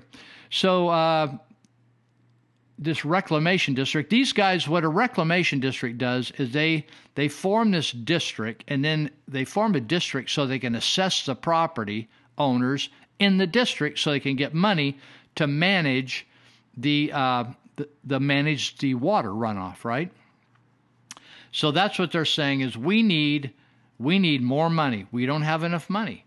So says there's a 4%. This is these are all sales deals. There's a 4% chance that your home will have a fire during a 30-year life of the mortgage, but there's a 26% chance that it will flood. So then the idea is, oh well, you should give us more money to raise the odds that you're not going to have a flood. So anyway, I won't go into all the details on this. If you live in Yuba County, you should have got a flyer in the mail. Some people did, and some people say they aren't getting one. I don't think I got one in the city of Marysville where I live, so maybe this is just affecting those people out in the county. But I'm telling you, at what point, it's just like it's almost every month now you're seeing bureaucrats say, we're out of money. I know where you're paying this tax, that tax, and the other tax, but we're out of money, and we just want another penny. We want another dollar. We want this. We want that. We want this. We're now going to charge a new fee. We're going to up all our fees for you to do this, that, and the other thing. What happens eventually is people change their buying habits, or, for instance, when building inspection fees get ridiculous. And I'll give you an example. I worked at Glad Tidings for many years, and so they asked me, they said, Lou, we want to change the use of this building. It's a 6,000 square foot modular. We want to change it from a daycare, which we closed, preschool. We want to house some people out here. And it didn't affect any neighbors. We only have one neighbor that is within like 150 yards of us or something, 100 yards. No other neighbors. We're surrounded by highways and farms. And so I went and talked to the Planning Commission. This is back in 2007, 12 years ago. Very nice guy, planning commissioner, worker at the Planning Commission. And I said, how much? And so they said, well, you'll have to come in and fill out all these documents and apply for a plan development amendment, because we're on 35 acres, right? Again, we have no impact. We've done every study. The only study we haven't done is whether we'll get hit by extraterrestrial beings. But smoke studies, dust studies, traffic studies, percolation studies, sewage studies, water studies, just to have our property and to develop it. So he said, you'll have to do a plan development amendment, da-da-da. It's going to cost you, take 6 months, $6,000, and we can't guarantee you a yes. The building's already there. All we're going to do is change some of the walls and have, like, there were people in it before, and we're not going to house donkeys in it or have sex with a donkey in it. All we're going to we're going to have people living in it versus people being in there most of the day anyway, and about 18 hours a day. Now we're going to have people in there 24 hours a day. In and out. For that $6,000 and 6 months of process. Here's what people do that are normal, healthy people. They just say, screw you. And they just go and they put in the new window in their house on their own. They rewire their house on their own. They repaint their house and don't ask permission on the color on their own. They re-roof their house on their own. And they just, because of the bureaucracy. When I used to farm, I hated the government always coming out and inspecting everything I was doing when I was spraying chemicals or whatever, spraying weeds, or when I had to burn brush, right? You have to get a permit to light a fire, right?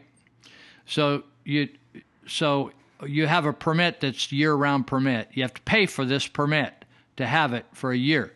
Then you have to call in and see whether it's a burn day. The government's going to give you permission to burn. Then you get permission. And so what I would do is I would always do my burning and my spraying on when the government people were home on an off day. Why? Because I don't want them looking over my shoulder. So I just did what I want. This is what you do when you're oppressed by the government. And did you know they have people that drive around, the government does, drive around to where you're harvesting to see if you have enough toilets and you have enough toilet paper out where they're picking peaches or something. And they want to check whether you have water available and you have shade available and you have plenty of paper cups, right? So if paper cups ran out at 1 o'clock, somebody stole your paper cups. Like what happens a lot is farm workers will steal all the toilet paper because they take it. They think, oh, well, we'll just take this toilet paper. They're not going to miss it. But if the government inspector shows up and the toilet paper is gone out of the porta potty, they'll fine you. Do you know that? Or if the workers have moved just past the limit that the distance from the porta potty to where they're harvesting, if they move and they haven't moved the porta potty to with the workers, if they're just 10 feet outside that limit, they fine you. Do you know that? This is all government baloney. And so what happens is people become lawless because the laws, one day you're a good citizen. Then they create a new law, and now you're in violation. So now you're a lawbreaker. You're a criminal. Right? So all these socialists do is they create laws, they create lawbreakers, like my friend in Vietnam. One day, he's obeying things. The next day, he's a lawbreaker. There's no law about it, just the cop doesn't like it that way. And that's just the way it is. Now, I want to give you an example. Of socialism. And again, here's the deal. Socialists in the United States and communists, wherever you point out examples of where socialism just simply doesn't work, they always say this: they just didn't do it right. They fumbled the deal. Now, if you remember, if you're very old, if you're in your 60s or older, you'll remember the days when China had famine. Millions of people would die, and the United States would send container load and shipload of rice to China and Russia. Countries that were threatened to bomb us, we would actually send. Do you know that China and Russia and none of these communist or socialist countries has ever contributed one nickel to this country? Never sent a bag of anything to this country to help us except fentanyl or some kind of drug to kill us, right?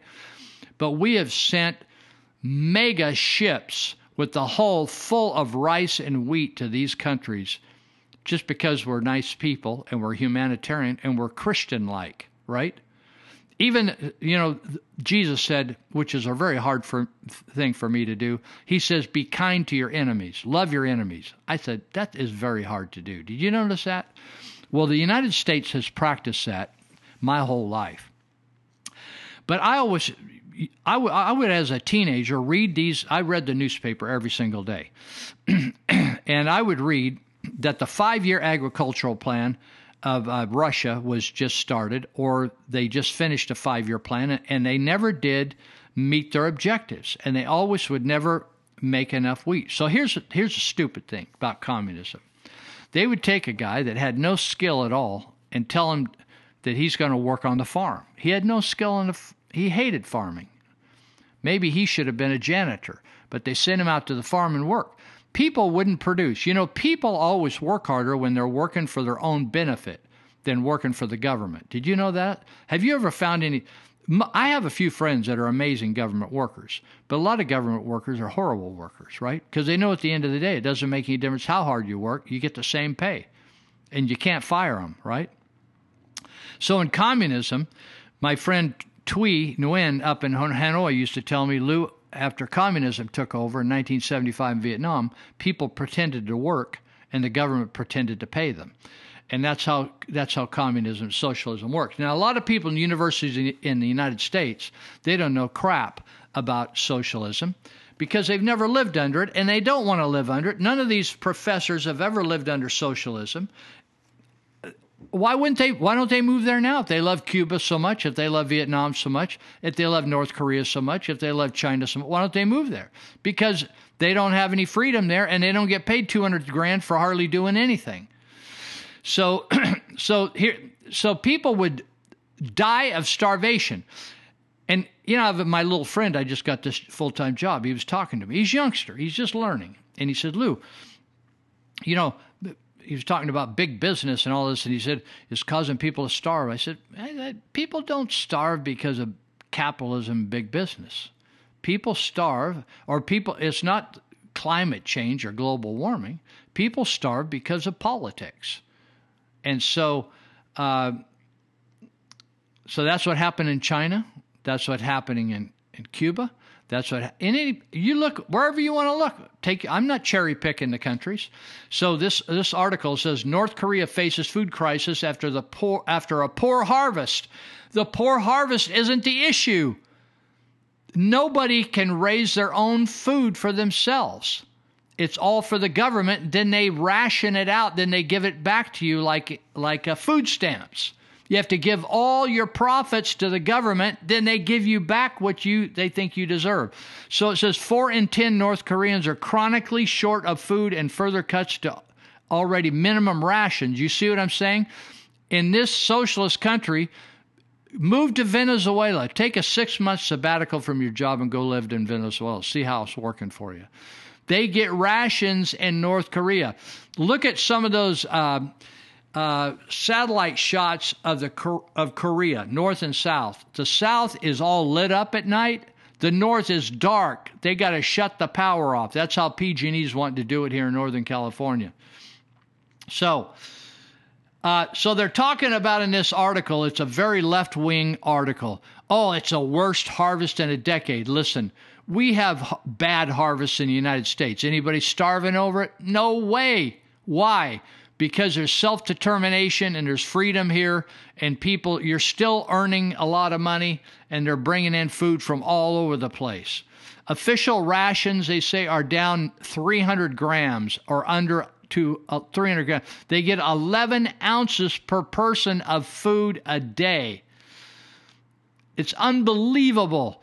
And people are stupid enough to buy this socialism crap. The UN, who is totally socialist and communist, so this is already biased, and Reuters is the article, totally biased, said 10.1 million people were suffering from severe food insecurity. That means it wasn't that they didn't have enough money to get a Twinkie and a cup of coffee.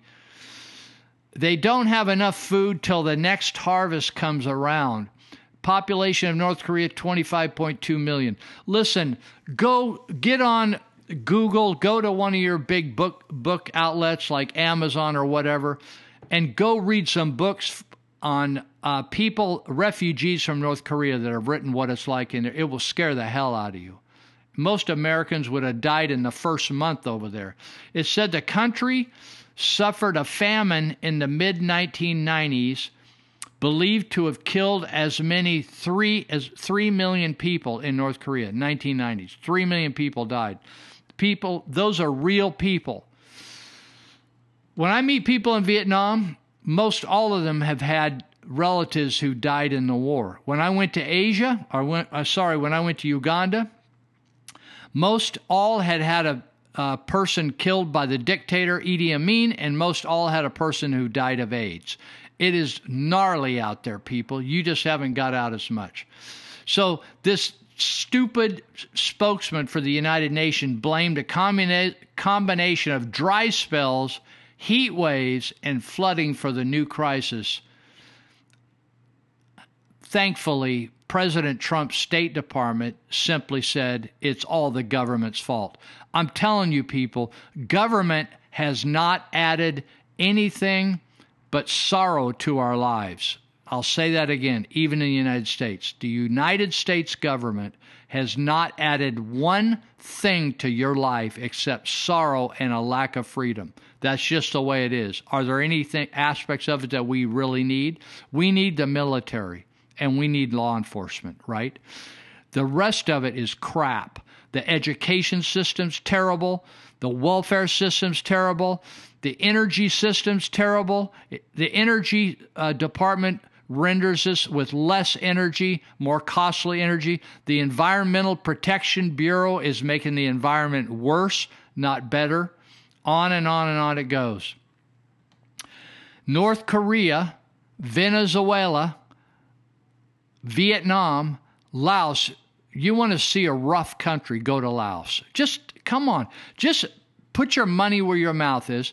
Go buy a ticket and go check it out, and just go over there and find out for yourself how people live. Get out of the city. Don't hang around the city. Go to the villages and find out how people are really living. And you'll realize what's going on. Listen, like I told my friend, the only reason, these countries have tremendous natural resources. Vietnam, Venezuela, China, Russia, they have tremendous minerals, gold, oil. They have tremendous growing regions. what do you think? The United States is perfect in everything? We have great natural resources. Where we're struggling is where the government has meddled and taken away our freedom to go get the natural resources. You know, the best conservators of our lands were the farmers and ranchers of America over the open lands that now the Bureau of Land Management manages. The thing we should call it the Bureau of Land Mismanagement. You talk about abuse of the land and ruining the land. The best managers of the land were the ones who had an interest in the land doing well, and that's the farmers. The farmers never wanted to strip the land. The farmers wanted for the land to become better and more fertile and to grow more grasses for their cows and their horses or whatever they were growing, sheep, whatever, to profit from. They wanted the flora and the fauna, if you want to use those terms, to flourish because the land, the property, the forests, whatever would flourish. Same way with the timber industry. So what the government has done is totally destroy the timber industry. If you want to look at what destroyed the timber industry, look at the mismanagement of our forests that caused the entire forest, old growth, new growth, all growth, to burn to the ground along with all the animals and creatures that were there. So I'm going to take another break, and I got a couple clips here for you. I got a cool clip on the national anthem coming right up.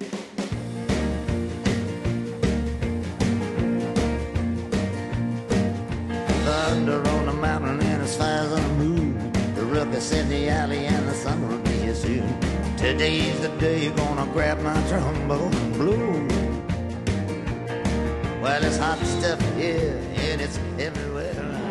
Do you know how blessed you are to have gotten up this morning and breathed your first breath of American air? We live in the greatest country God ever let me create, so would you rise and remove cover? Let's honor this land and not forget about those who have fought and died to provide us with the liberty and freedom that we all cherish. We didn't earn those chairs. Your talent didn't earn those chairs. How tall you are and how fast you run, how well you shoot, didn't earn those chairs. Me draw up a play, me recruit real hard, me work real hard, I didn't earn the chair. These guys, when they were your age, interrupted their life.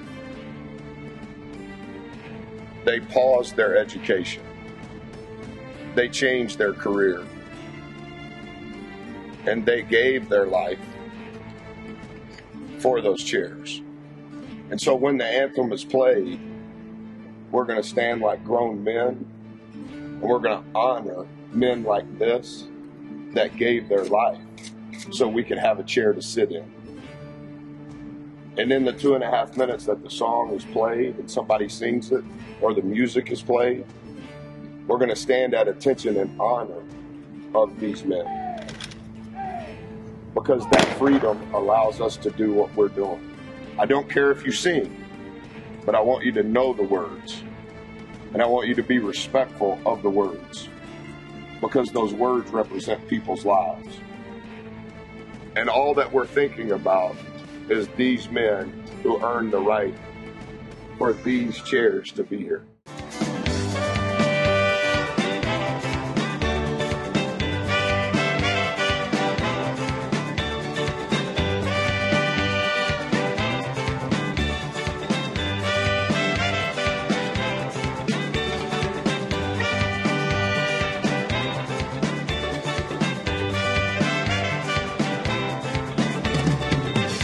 All right, section 4 of 6. We're moving on for a 3-hour show today. And thank you again for listening. And I wanted to mention my friend Dave Greenitz today, who has been a great friend of mine. He and his wife I still remember the days when they were young teenagers. And Leslie and Dave Greenitz have been my friends for over 40 years.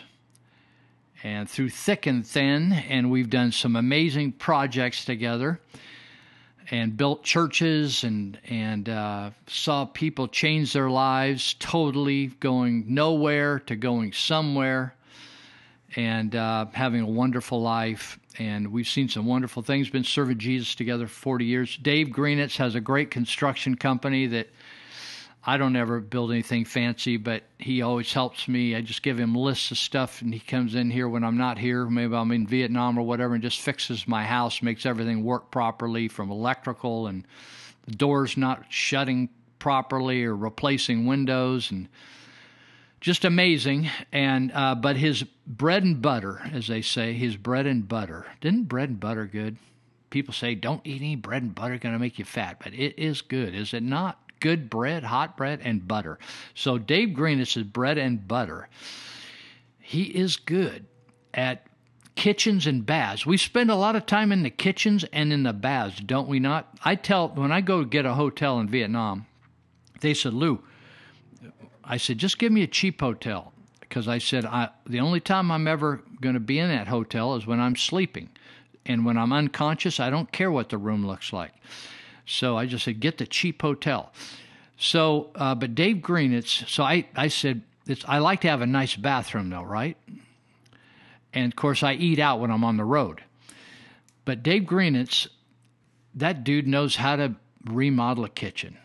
And he does some fine work. And the subcontractors he uses, the tile guys, and another guy that he uses one of my friends, Greg Davey, painting. Guy knows how to paint. He comes from a whole heritage of, his dad was a painter. I don't know whether his granddad was a painter. His dad was a painter. His uncle's a painter. They got painting in the blood. In fact, I think if I pulled a little blood out of his arm, I'd probably get enamel. Anyway, Dave Greenitz has some great subs he uses. His guys that work for him are some of the best skilled craftsmen I know. And they've remodeled some of this old house I've been in, and they made it work a lot better. Anyway, I was just checking out before the show. I said, I'm going to go look at Dave's Facebook page. Dave Greenitz Construction, Inc. There's a couple different accesses to it, but you go on Facebook. He just got all kinds of before and after shots of their projects. And or you can go on his website at Greenitz, just like the color green with ETZ on the end, Greenitz Construction.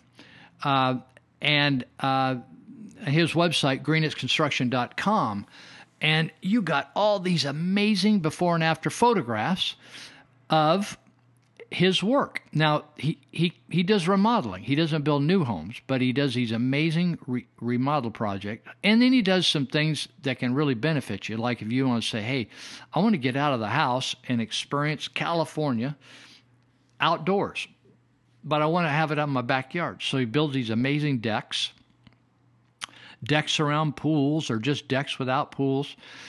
And there's some new deck products that don't rot. I had a redwood deck at one time, and I just wore it out. I just walked on it so long, the wood got tired. So there's decks now that are wood-like that just last you till Jesus comes back. But he does all kinds of decks, and he also does renews the entryways into houses, like puts these amazing front doors in. The other thing this time of year that I'm real cheap on my power. I don't even use central air. I run all these fans, but most people up in the Yuba Sutter area has central air conditioning. Baby, when you turn that when it gets 100, 105, 110, you turn that central air on, woo! You go out and look at your meter, PG&E meter, and that thing's spinning around like a DVD. It's flying around there. But they have these things called whole house fans. And it's not something you see inside the house, but they put it up in the attic, and they pull the really steamy, hot air out of that attic and blow it off into the atmosphere. And the way it works is then they have vents, and you open your windows and you turn the fan on, pulls the hot air out of the ceiling, out of the attic, and then it pulls any cool air in the mornings, for instance, from the outside and cools your house naturally. That fan that runs, that whole house fan, doesn't use hardly any energy. Well, so anyway, Dave Greenitz puts in these whole house fans. It saves you lots of money. Don't have to turn on that big old central air unit. And you can like coast through some of these hot Sacramento Valley days. So you might want to check that out. So you can go on his website. If you're a millennial, I know you have a real hard time talking face to face with people. You get stutter. You don't know how to carry on a conversation. But you can go on there and then you can just shoot an email right off his website, greenitzconstruction.com, and you can let him know what you're interested in. And maybe you can email back and forth until you feel comfortable enough at actually having a face-to-face or even have a telephone call. You could take one of those relaxer pills, like a Xanax or something, before you talk to him, so you're not going to have a meltdown and drool or anything. So you could call him at 530-682-9602, 530-682-9602. Now, these guys are busy, but I'll tell you something. One thing about the folks I'm telling you about on this show, I wouldn't have them on this show if they stood people up or didn't show up on time or did a crappy job. I'm not into, even though they help me financially put this show on, put them on the internet, there's cost to doing this. I would not have them on the show unless I use these guys myself. And so anyway, get a hold of Dave Greenitz. You know, it's interesting. People will say, well, they're looking for a contractor. Somebody says, well, my brother's a contractor. You know, you don't know what you're getting. You don't know what you're getting. The thing is, with whether any of the subcontractors with Dave, whether it's plumbing, whether it's tile, whether it's paint, whether it's roofing, you're going to get the best quality, number one. You're not going to get some guy that just Mr. Low bid and that's all he can pull off is the bid. And they're going to show up on time, get the job done. You ever seen a job just get strung out and you think, when are they ever going to finish that job? That thing has been going on forever. These jobs get started and finished, and you're back in the house and you're enjoying your house. If you're in a house in California, the best thing you can do is remodel, not get a new house. The cost of a new house, and you know what you do? Then you get screwed on the Prop 13 tax relief. You're much better off staying in your house, remodeling your house, keeping your Prop 13 low tax base, and just enjoying that, dude, and just refreshing the whole place. Greenitz Construction, Dave Greenitz, he's a good guy. He's honest, and you'll actually like him. You know, during the recession, 10, 12, how many years was it we were under? Well, it was during the whole Obama administration, basically. He didn't cause it, but he inherited it. But during that whole time, a lot of people went out of business. Greenitz did not. The reason was he had a lot of repeat customers that liked him, and they had money. You know, not everybody didn't have money during a recession. Teachers got paid. Firefighters got paid. Cops got paid. A lot of bureaucrats got paid. You know, all your government people got paid, so they could afford to get remodels done. So their business kept trucking. Some of my folks, they just kept trucking right through that recession. Why? Because they had a good reputation, and they rely on repeat customers. And just like you, if you go to a bad restaurant, you get a couple bad meals at a restaurant, you think, you know something? Until that place has good management, I'm going to go over to this other place. I'm going to try something else. So give Greenitz a call. Greenitz Construction, website.com. Green ETZ, right on the end. Or you could call them at 682-9602. You might get a little discount if you just say you heard it on the Lou Benninger's podcast at No Hostages Radio, or if you just say, I heard it, that you give a Deadhead discount. Ever heard of the Deadheads? That's the Grateful Dead. Dave Greenitz in his youth used to be a big Grateful Dead's fan, and you can just say, hey, I'm calling, I heard about this from Lou, and are you Dave Greenitz? When he said, yeah, I said, I heard you used to like the Grateful Dead, and I heard you're a deadhead. So if I do business with you, can you give me a deadhead discount? Ask and see what he says. He might fool you, right, and catch you off guard. Well, I want to talk to you now about a topic that I've heard a lot of reaction about, as people are learning about this in various ways. But I talked about it last week on the show, and I told you that this current week, in fact, yesterday and the day before, in the state of California, well, in all of the United States, parents used to run the school system. Did you know that? Parents would make up the school board, and they would hire the teacher when they had the little one-room schoolhouses. But then we came up with government schools. And now we have government schools in California that are run by the union. So it really doesn't matter, even though people run for office to be a school trustee, they are told what to do by the union. And they're really just puppets. And so in the state of California, just like I just saw on the news, I don't know whether this will ever come to pass, but Betsy DeVos, she's the Secretary of Education for the United States. And I saw a photo of Donald Trump and Betsy DeVos, and the comment was over the heading over the picture, was he wanted to get the federal government out of education. I thought, God bless you, Donald Trump. We do not need a federal education department. You know, for most of the life of the United States, we had no federal education department. That started under Jimmy Carter in the 1970s. So we do not, and we don't really even need a state education department. But we have one in California, and my hunch is that we'll never get rid of it. And it's just more and more bureaucracy. So the federal tells the state, and the state tells the counties, the county districts, how to run their schools, right? And they make these laws. So you have the district. Like I was on the county board of education in Yuba County for several terms.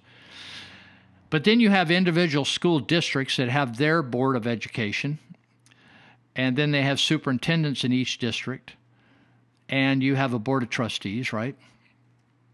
Or school board. So then there's a state board of education, and the state board of education decides the curriculum that all the local areas have to follow, right? That's how it works in the state of California. And the unions are very influential on those curriculums, okay? Some people believe the unions ought to run everything everywhere. They ought to run the fire department unions, ought to run the fire department. You know, they ought to run it everywhere. I don't agree with that. I think our government's designed not where unions run things, but where the people themselves vote representatives who then represent the people, and we can vote them in and out of power, and then they make decisions. So here's what happened. I told you on May 8th and 9th that the California Board of Education was going to discuss inflicting upon the children of the state of California, starting kindergarten on up, with a sex ed curriculum that's going to talk about there's many, many genders. There's not just boy and girl any longer. There's mixed genders. There's fluid genders. There's transgenders. There's all these genders, right? And they're going to make them question or lead them to question what gender they are. And the whole push behind this was because there's people, young people in the school system that felt like even though they were a boy, they were a girl, or vice versa, and they didn't feel like the sex ed teaching was addressing their issues, right? So we started out with health classes, right, that talked about biology, you know, about the difference between a man and a woman, right, and some biological stuff.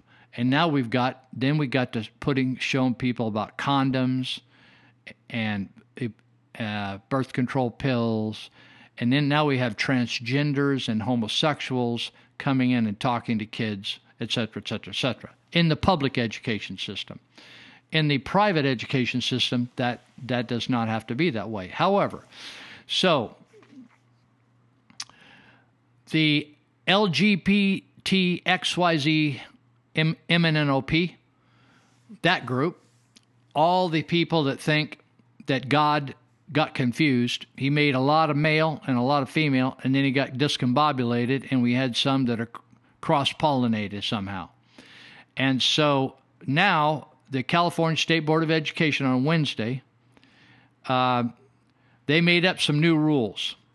And in the proposed rules, and they basically voted these in. It's a 700-page document, and the opponents of these new rules, they said this document assaults parent rights, arguing those issues should be taught by parents in the home. Now, that's the big issue for me. My feeling is, if your kid is a homosexual, that's something that you should address at home. If your kid is wanting to figure out where a baby comes from, and somebody told him it came from a stork flying the kid in, that's something that you have to deal with at home. To me, the sex ed talk, the values about sex, when to have it, how to have it, if you should have it, premarital sex, no premarital sex, all that other stuff, when to date, all that kind of stuff, fondling people, molesting, everything. That's all a parent thing, and the schools should be far from it and stay out of it. The reason is people, parents, have differing views on it, right? And the state coming in and stating that the state government now is the guru of views is wrong. I think that's wrong. The same way, I don't believe that a person called the Pope should have the say over the views of the church, of the Catholic Church. Now, they can do whatever they want. It's a free country. I just don't believe that's correct, but I'm not a Catholic. I'm just a follower of Jesus. I like all people, whatever flavor they are, Buddhist, Catholic, Hindu, whatever. I like people. I'm not being disparaging about people, but I just don't believe people need to be dictated to about their value systems. And so it wasn't long ago, and it may still be in the public school system in California, that teachers or a health nurse could actually take a kid off campus and get the kid an abortion without parental approval. Did you know that? Did you know that your child could go to Planned Parenthood and get an abortion without your approval? The minor child. Did you know that? That's true. If you're a parent and you don't know these things, please get educated. So what we have here, the assault, my problem is, I don't think that the education system should even get into sex ed. Should they explain some of the science of the human body? Great, do that. I took a biology class at Yuba College, was fascinating, right? But I do not believe that parents are benefited by this. Now, and I don't like the attitude of, we're going to teach this, but you can opt out if you let us know. It's just like that new fee from the Reclamation District 784 out here in Yuba County. They said if enough they said we're going to raise the fees unless y'all mount a protest against it. I don't like that. I don't think that's the way it should be. I don't like the fact that the school system that mandates by law and will cite you, they can bring criminal charges against you if you don't put your kids in school. But and mandates that your kid has got to, now they're saying that the kids have to take this class and cannot opt out. Now, some of the books listed for this class, one of the suggested books in the curriculum, the 700-page deal, was Sex, the all-you-need-to-know sexuality guide to get you through your teens and 20s. Now, so let me tell you what it says. It includes descriptions of anal sex, bondage sex, and other sexual activity. Several parents read from the book and held it up so board members could see the photos, which many described as obscene. Now, I'm sure they were obscene, people.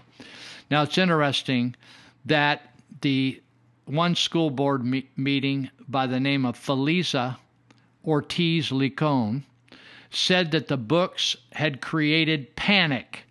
Well, for God's sake, obviously they did create panic, because if you got a little kid, kindergarten, first grade, innocent kid, and is going to be showed what used to be considered pornography, it would scare the hell out of you, right? And this Ortiz Licon said it distracted from the framework's goals, including teaching students about consent and sex trafficking. Why are we even teaching about consent and sex trafficking to children unless they want to talk about it in a social studies class about different types of criminal behavior? So anyway, they said, well, we're not going to say that. They said, well, we're not going to. Well, let me just tell you what they said here. Since they created this panic, that's normal. People get panicked over things that are absurd, right? So this gal said, the school board says it's important to know the board is not trying to ban books. We're not saying that the books are bad. It's so fascinating, these liberals. So now they said, well, we're not going to say that that book has to be taught, but it could be taught. So we're not banning the books, and for God's sake, we're not saying that a book that tells people how to have anal sex, bondage sex, and other sexual activity, including photos, in case you're confused by the wording, if you've never been taught on this before, we're not saying that that's bad. So bunch of crap. But the removal will help avoid misunderstanding that California is mandating the use of these books. Listen, this school board was mandating the use of all these books. Now, let me tell you how liberalism works. They start out saying some pretty radical stuff. Then when they vote it in, they'll say, well, we're really not going to push that. It's out there for people if they want to get into it. We're not going to tell the teacher exactly what they're going to have to say. And the books are there for their reference, but they're not going to, the kids don't necessarily have to see it. Then as we all go back to work and the protest is over and the new rules are in, then the books show up and they use them. That's exactly what they do. They're just like criminals. It's just like you catch a guy trying to open your front door and you say, what are you doing? Oh, I thought this was my house. Oh, I'm just confused. I thought this was my aunt's house. I was just at the wrong doorway, right? Oh, really? You got which doorway, which address were you looking? Oh, well, I'm not quite sure. I'm just confused. Then they leave. Then a week later, your house gets broken into. That's how the liberals work. So anyway, they brought in these speakers, right, at this school board meeting. They get in this guy named, he's 16-year-old, Phoenix Ali Raja. He sounds like a real winner. He's a transgender boy who said he is rarely taught information for people like him during sex education classes at his Los Angeles area high school. Now, here you are, you got your kid, right? 99% of the kids in the class, if not all but Phoenix, are heterosexual kids, right? But now we've got to teach 16-year-old Phoenix about transgenderism, and all the other kids got to sit in on it and be led to believe that there's a possibility that they may decide they want to switch over and take their male plumbing and be females and have some female breasts with a penis, like a nice little package there. So Phoenix says, 16-year-old transgender Phoenix says, I've never been taught how to be in a relationship with gay men, adding that the conversation with sex starts from a different place. Well, I thought, I have grandkids in school. I don't know what my son and daughter think about all this or whether they're up on it, but my preference would be, if I had control over it, is I would not want them in that school if that baloney is being taught. What do you think, even if they could escape the class, what's going to happen at lunchtime when all the kids start talking about that the kids set to the class? Did you know that transgender, they have breasts and penises? Well, then how do they have sex with the... Oh, they go up the backside. They go in their butt. Can you imagine a discussion of 5 and 6 and 7 and 8-year-olds at the school cafeteria? So this young guy's saying, oh, because my needs aren't being met, we need to teach this, right? But another lady named Patricia Reyes drove 400 miles from her home in California to the meeting. She brought 6 children to the meeting of hers, all of whom attend or have attended public schools. And they included her youngest with a 4-year-old daughter, Angeline. And Angeline held a sign that said, "Protect my innocent in childhood." Now, I'm all for that. I think kids ought to enjoy their childhood, and it should not. That's why I think molestation, it's one thing if you want to mess around with an adult woman or adult guy, but messing around with a little child is just so criminally, it flies in the face of God and nature and everything. And you damage that child for life.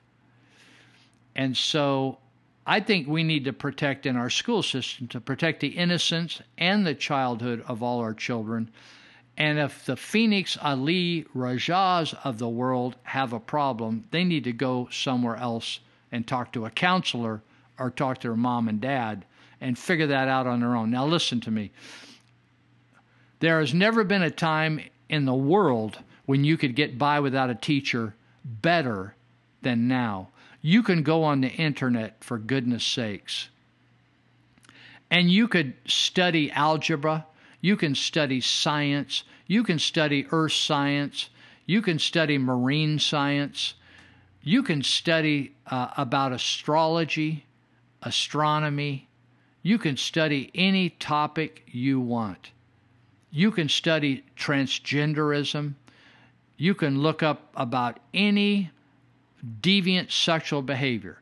Now listen, got Phoenix Ali Raja, 16-year-old transgender boy. Now what's going to happen when you have now the easiest thing, if you can't get along, find somebody to have sex with.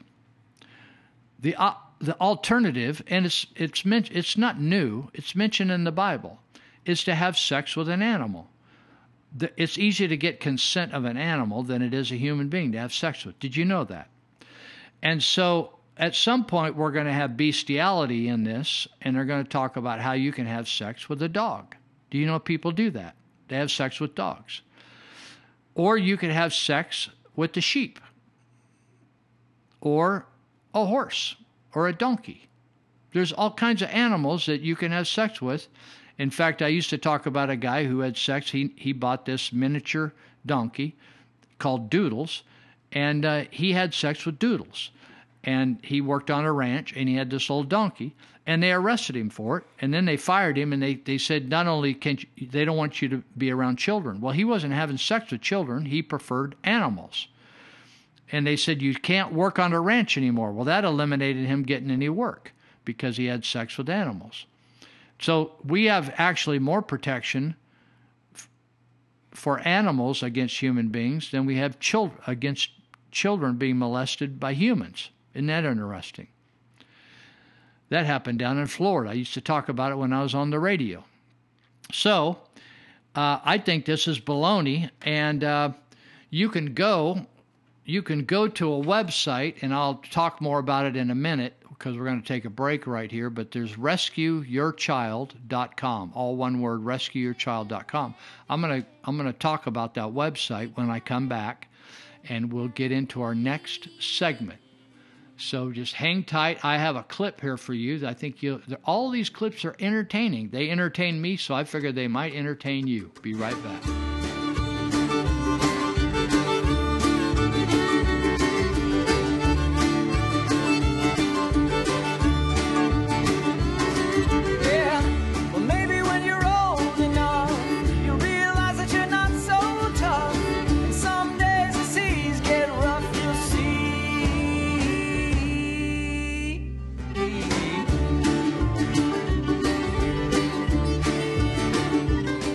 Florida, Mr. Gates. Move to strike last word. Gentleman's recognized. Thank you. I support the Buck Amendment. When the human body sees life expire within it, one of the final sounds that it can make in dramatic and loud fashion is a death rattle. And I would suggest to the American people that what they're witnessing is the death rattle of the Democrats' Russia collusion lie. For 22 months, my colleagues on the other side, many of them said there was actual evidence of collusion. And so now, clearly seeing that that is not true, we observe our colleagues moving through the stages of grief. First, we saw shock and surprise. My colleagues would huddle together after the findings of the Mueller report were released, wondering what to do next, what play to run after losing all credibility with the American people. And after shock, we now are in the stage of denial, where the principal findings of the Mueller report, they just can't be true. They can't be accepted. They must be false. There must be more information we can discover. I know we're beginning the baseball season, so perhaps a baseball analogy would be appropriate. This would be like saying, well, we've lost the game, but we have to tweeze through the box score to see if we won the third inning.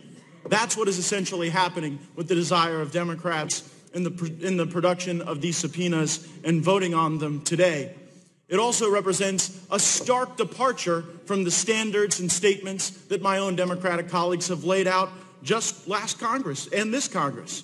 I'm quoting now from the Speaker of the House, Ms. Pelosi, in February of 2018. She said, President Trump has surrendered his constitutional responsibility as commander-in-chief by releasing highly classified and distorted intelligence, by not protecting intelligence sources and methods. He just sent his friend Putin a bouquet.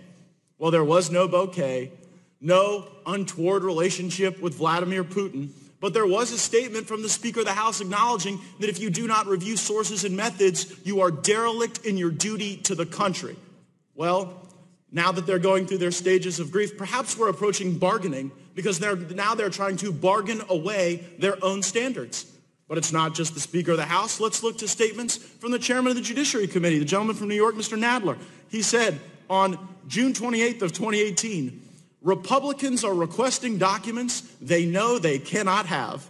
He continued, and if the majority, speaking of the Republicans, is rightly denied, they will do their best to undermine the credibility of the Department of Justice. Well, Mr. Chairman, you are now asking for documents you know you cannot have. And you're doing so in order to erode confidence in the Attorney General who leads the Department of Justice, because he has concluded that there was not collusion and that your principal Russian narrative was not truthful, was not credible. We were right, you were wrong, and the American people know it. And so as we proceed now on this unfocused 81-pronged investigation that the Judiciary Committee has launched, as we continue to have these mindless votes on unnecessary subpoenas, I sincerely hope that the American people will remember what things the Democrats were saying just months ago, that there was collusion, that there was actual evidence of collusion, and that sources and methods could never be disclosed as a consequence of our fidelity to our oath and to the people of this country. Let's have some consistency, and let's at least have some acknowledgement that you all were not telling the truth to the American people for an extended period of time. We were, and you should not be trusted. I yield back.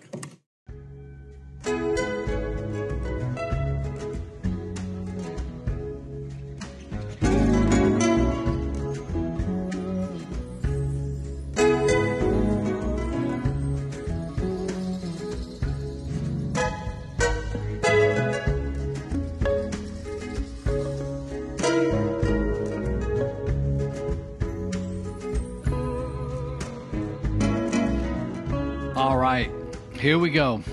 So we're talking about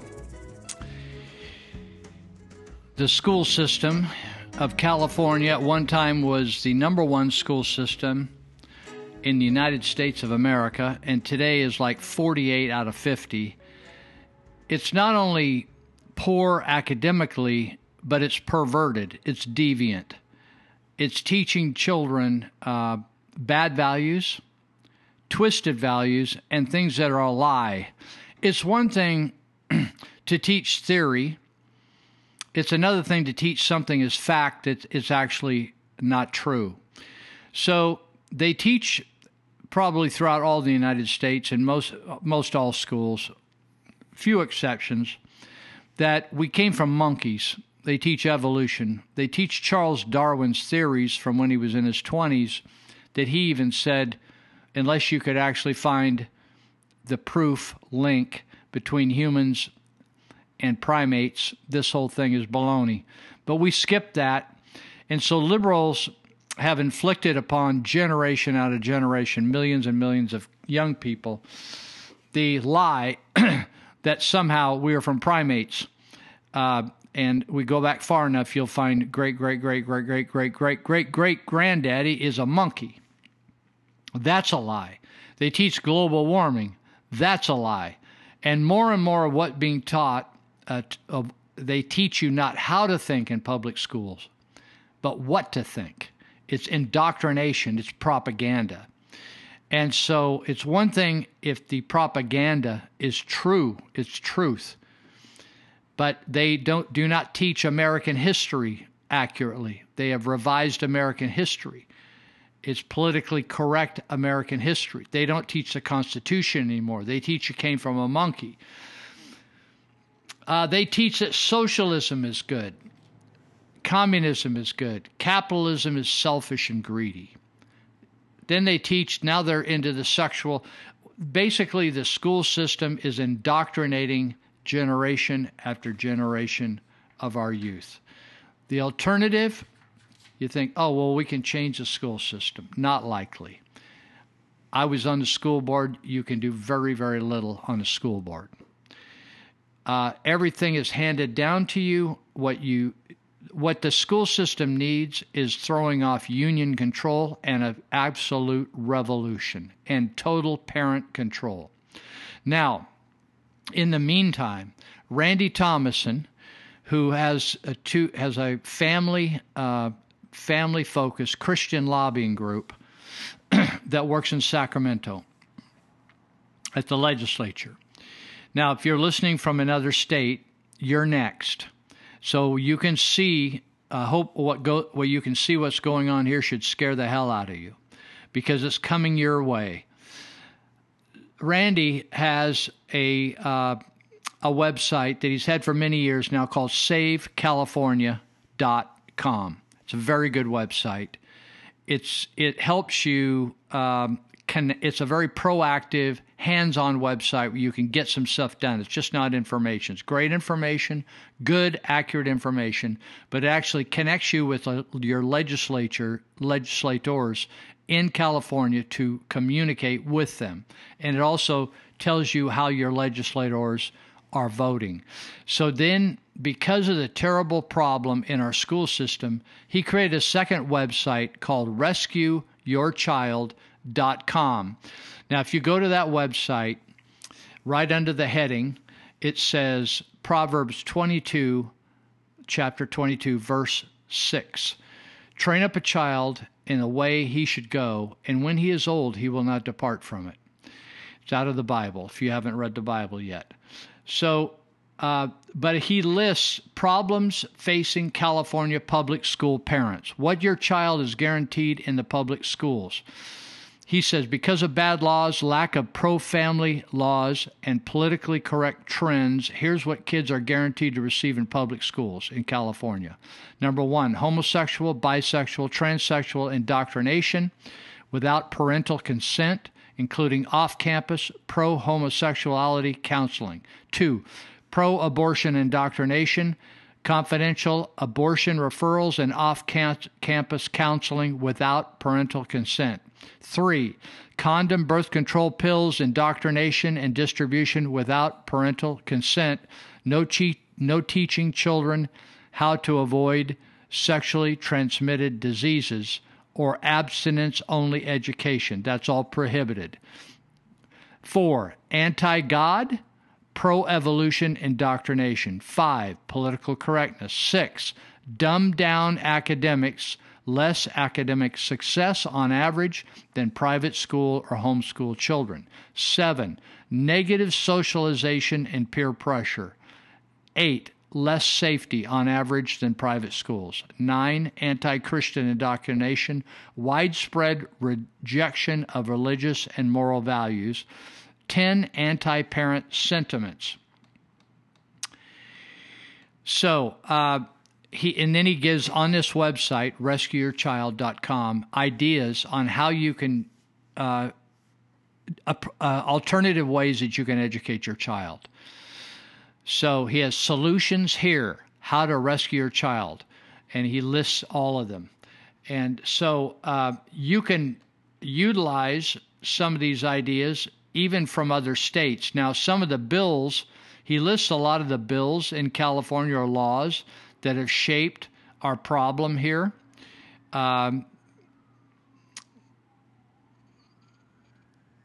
But aside from that, you can see ways that you could start working with your own kids. Now, he says, here's some other problems besides the sexual indoctrination laws. He said there's no California statute prohibiting public school teachers from promoting any legal sexual lifestyle or practice. Do you understand that? There's no law prohibiting your teacher from promoting, say if that teacher is a homosexual or a transsexual, from promoting a lifestyle or sexual practice. Number 2, schools can and do hold lesbian, gay, bisexual, transgender diversity days or weeks or months where they celebrate this kind of lifestyle. Number 3, schools can and many do permit the pro-LGBT Day of Silence every April. That's where they promote that kind of lifestyle. Number 4, districts must permit gay-straight alliance clubs on campus. In California, there are more than 850 of these clubs, gay-straight clubs, with a staff sponsor promoting homosexuality, bisexuality, and transsexuality on campus to the entire student body. In 2007, these clubs sponsored Harvey Milk Day, forcing the indoctrination. And I think maybe next week I'll talk about Harvey Milk Day. I think it's coming up. California, I think Harvey Milk Day is like the 21st or 22nd of May. So anyway, I think that's all I want to say about that. I got a lot of other things to talk about. Actually, I got too much to cover today, but I didn't know how much in depth I would go on each of these.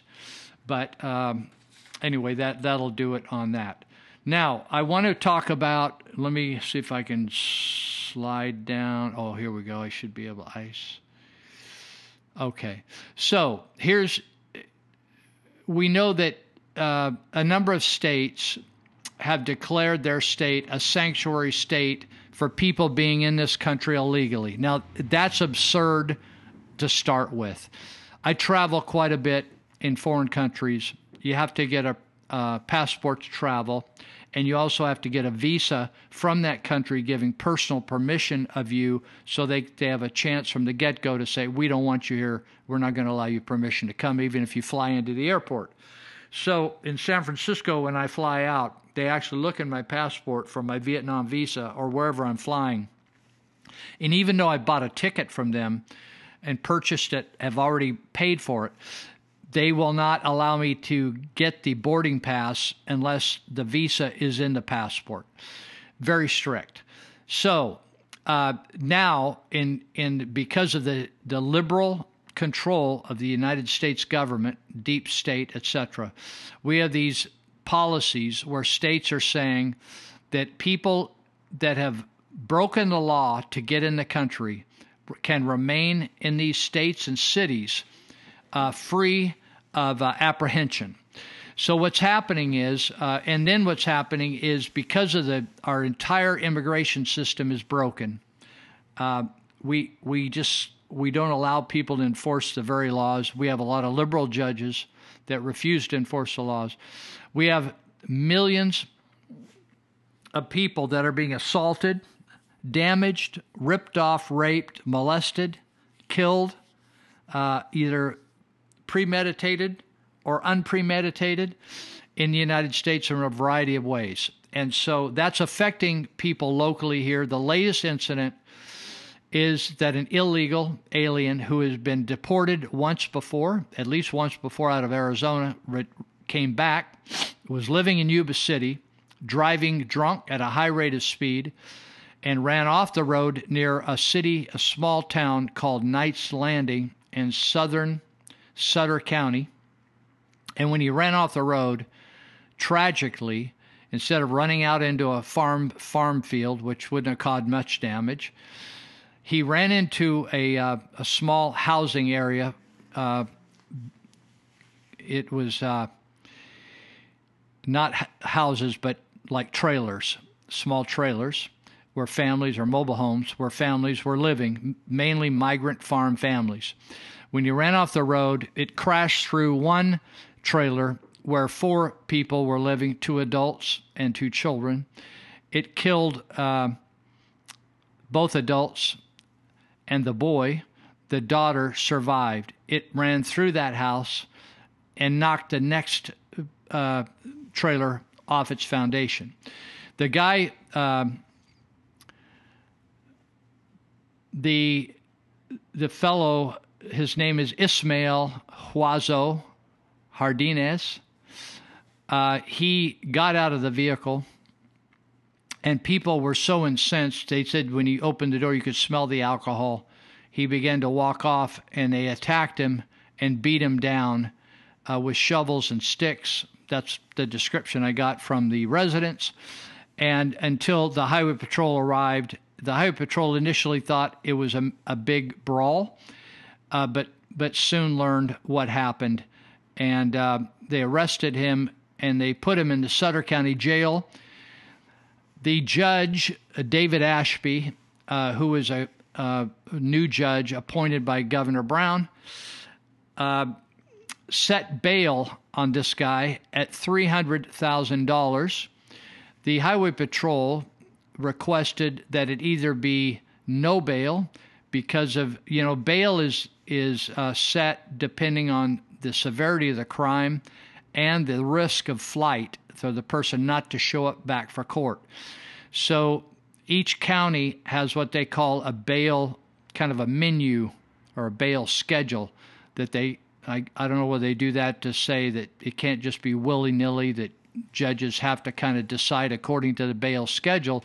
But I guess if you are a drunk driver and you kill 1 person, it's one thing, 2 person more, 3 person more. So for a 3-person fatality, it's $300,000 supposedly. That's one of the deals. Anyway, could a judge do something different? Certainly a judge can do something different.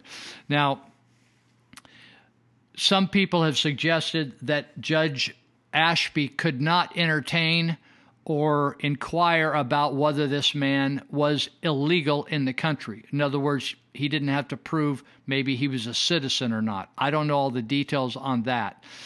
But the different spokespeople have said surrounding the government here in Sutter County, it's a very sensitive issue with the immigration issue.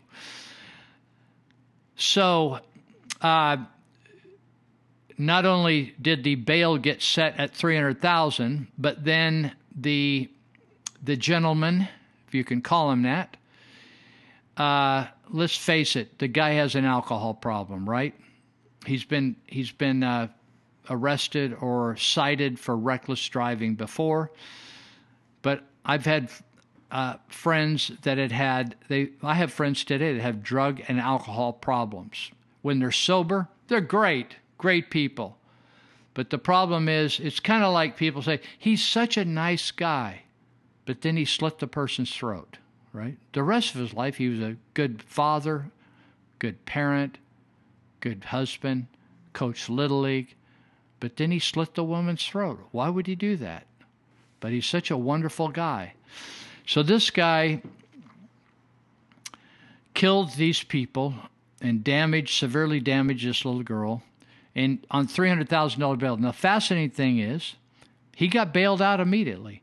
Now, typical of bail, I bailed out once in my life, but I know some bail bonds people are flexible.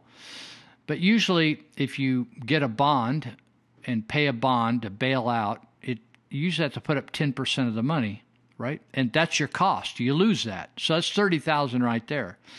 So I don't know where this guy gets his money. I don't know how he earns his income. He could work for the cartel for all I know. Maybe he's a major drug dealer. I don't know. So ICE, Immigration and Customs Enforcement, were contacted. Highway Patrol, they were monitoring where this guy was. They learned he lived in Yuba City, and they saw that he was packing up to flee. So they contacted ICE, and ICE picked him up, and then they put him at the Yuba County Jail, which is an immigration detention facility as well as a normal jail, and they're holding him there. Now, people are going on Facebook and saying that the judge is a piece of shit, this, that, and the other thing. I think Ashby is probably a decent guy. I haven't talked to him in years. I coached him when he was a kid with my son in basketball. He was a nice kid, comes from a nice family. The whole fiasco that we're in California is we're being run by people that are perverts and are mentally nonsensical. They have no sense. They have nonsense. And this foolishness of just play this, we're all one, we are the world, there's no borders, anybody can come here with any kind of disease, any kind of devious sexual behavior, any kind of weird outlook, any kind of criminal behavior. They could be involved in the cartel. They could be molesters, murderers. Nobody's going to vet anybody. Anybody can come, and we're just going to open arms, welcome them, give them free education, free food, free health, free. Everything's going to be okay.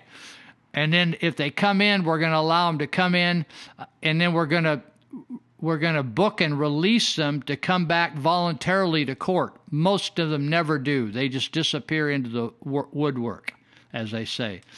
So, Juazo Hardinas, according to law enforcement, was preparing to flee as they monitored him, surveilled him, right, with surveillance in his neighborhood, watched him all day, and they picked him up. So it's an embarrassment to Sutter County. I don't care whether they say, I remember when a previous judge, Aronson, gave really low rates of bail to these sexual predators. And they say, well, that's just what the bail menu said, or the bail schedule. I say, screw the schedule. Screw the schedule. God did not give us a schedule. If the God gave us the 10 Commandments, I'm on board with it. But God did not give us a bail schedule, and sometimes the bail schedule doesn't make any sense. Now, some of these attorneys, defense and prosecutors, some of them think we ought to just get rid of all bail and just either hold a person or not hold a person, right? You either say you get no bail or you get, in other words, you get to go free or you're going to stay, and nothing in between. You can't bail out. They're arguing for that. But the media was so cautious. Oh, well, I don't know. He's Mexican. Can we even get into the fact that he's an illegal alien? Yeah, he's an illegal alien, and he killed a bunch of very fine people And so that's what's going on. So it's interesting. It said in one of the articles I read that I think it was the city of Yuba City, the city council said that they took a stand that they didn't want to be a sanctuary city.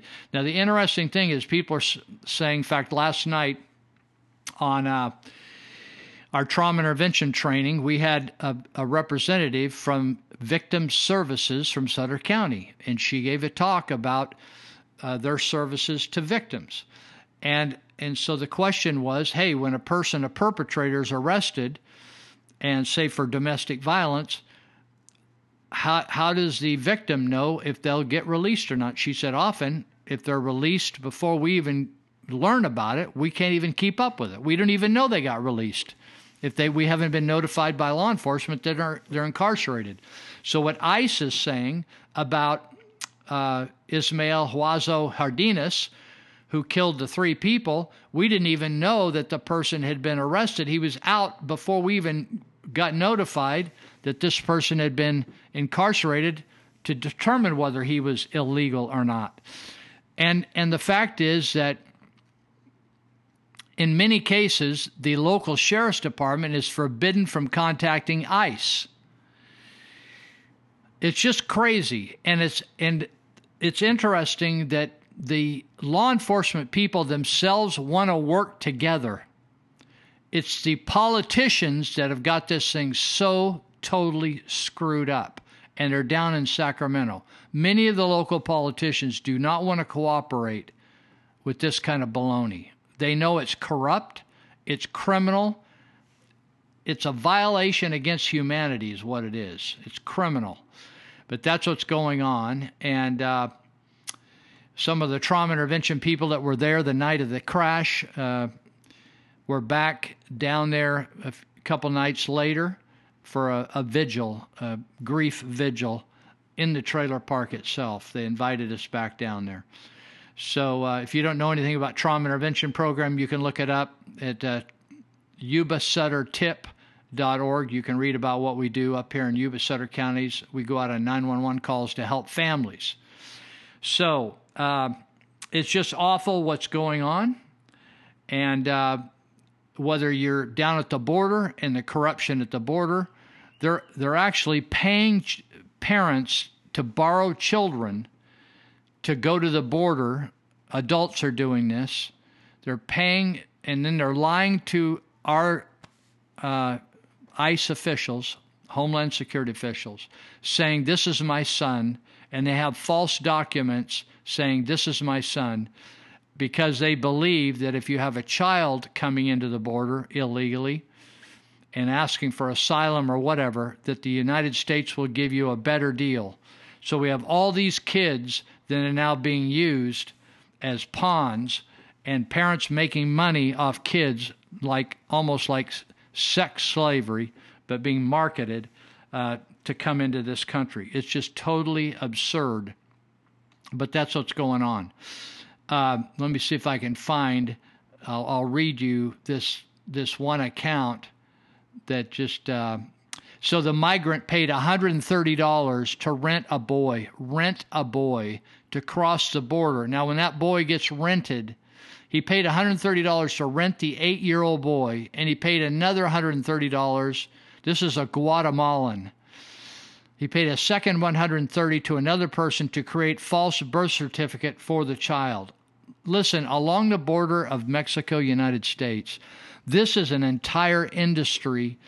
Cartel is making millions off of it. It isn't the isolated situation where a person just wants to have a better life. This is an onslaught.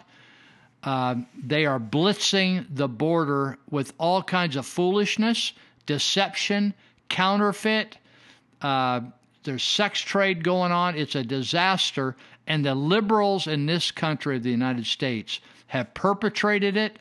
And actually, beyond the liberals, there's a lot of people in the Republican Party, the Koch brothers, or the Koch brothers, however you want to call their name, K-O-C-H.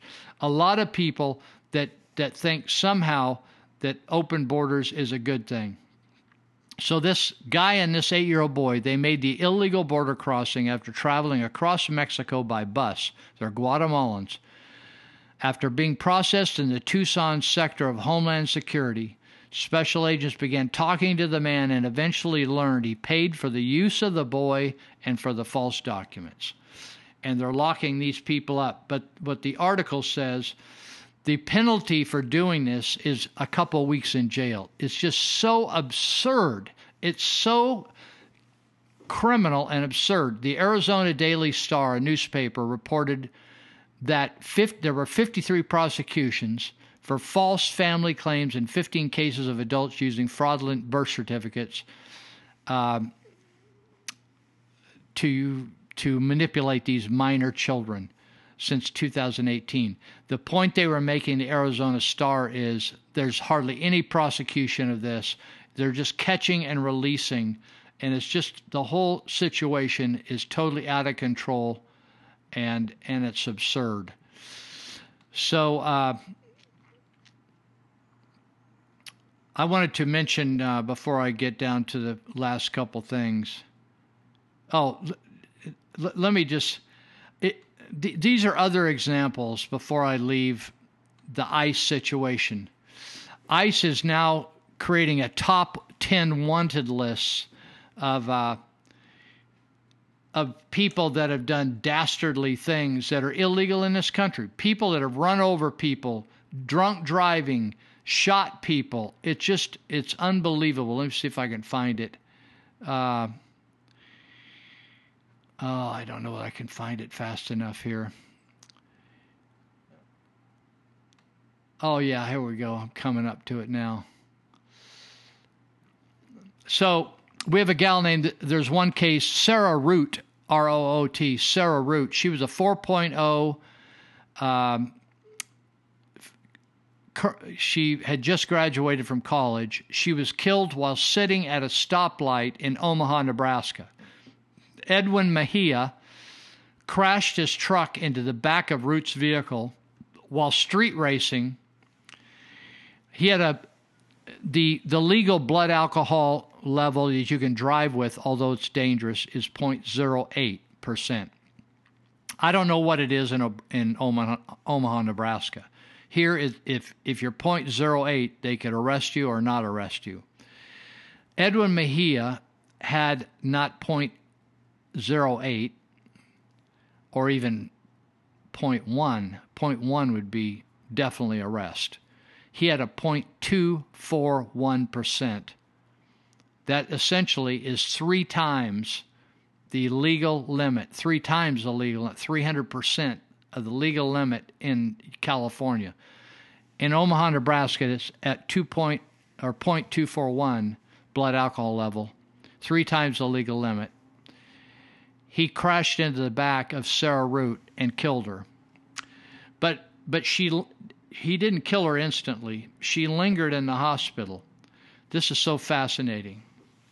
According to Sarah's mother, Michelle Root, Mejia's custody was short-lived, just like the guy the other day. Mejia was let go after posting a $5,000 cash bail. $5,000. After killing a woman, he was 3 times the legal limit. They let him out.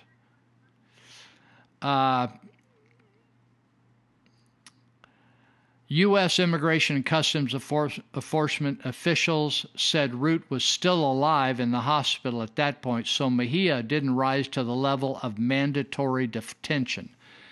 So, in other words, she was badly damaged, but so they cited and released, basically. He put up $5,000. But she died. But Mejia never returned to court. So now Mejia is one of 7 fugitives on a brand new most wanted list created by ICE's Victims of Immigration Crime Engagement. Let me say that again. Victims of Immigration Crime Engagement, or the acronym is VOICE. So I'm wondering if this same group isn't the group that came in and picked up the guy that crashed the Knights Landing people. So Mejia's on that list. he put up $5,000 of his own money or somebody's money and split, right? And it looked like that this gentleman the other day also was preparing to leave. That's why they brought in this group. So the fugitives on this list of Voice are Mexican or Central Americans who have been accused of vehicular manslaughter in cities and towns across the U.S.,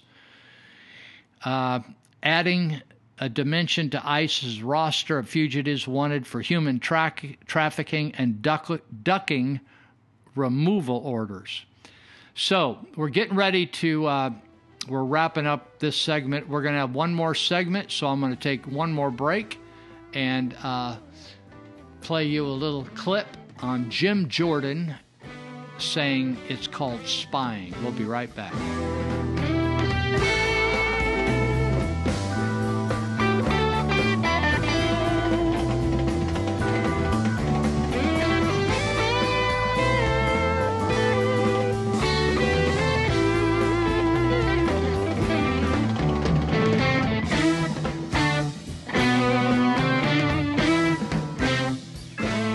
Ask the chairman.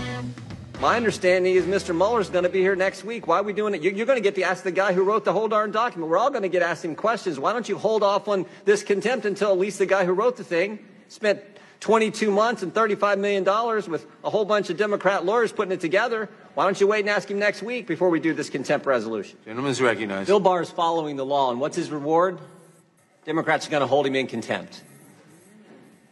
I don't think today's actually about getting information. I don't think it's about getting the unredacted Mueller report. I don't think last week's hearing was actually about having staff question the Attorney General.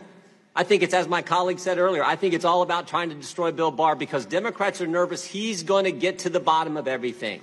He's going to find out how and why this investigation started in the first place. Never forget what Bill Barr said a few weeks ago, 3.5 weeks ago when he testified in front of the Senate Finance Committee. Said a lot of important things, but he said four very interesting things. First, he said there was a failure of leadership at the upper echelon, term he used, upper echelon of the FBI. We all know that's the case. Director Comey's been fired. Deputy Director McCabe fired, lied 3 times under oath, according to the Inspector General. FBI counsel Jim Baker demoted and left, currently under investigation by the Justice Department.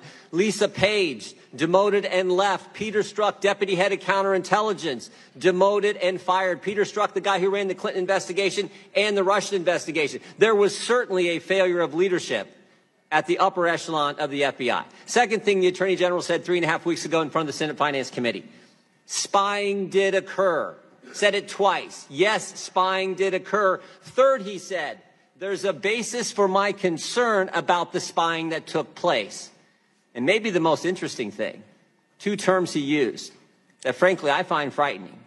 He said there was, in his judgment, he thinks there may have been unauthorized surveillance and political surveillance. Scary terms. We got to go back to January 3rd, 2017. Senator Schumer on the Rachel Maddow show talking about then President-elect Trump says this: if you take on the intelligence community, they have 6 ways from Sunday at getting back at you. Now, I don't know if the FBI went after President Trump in 6 ways, but I sure know they went after him in 2 ways.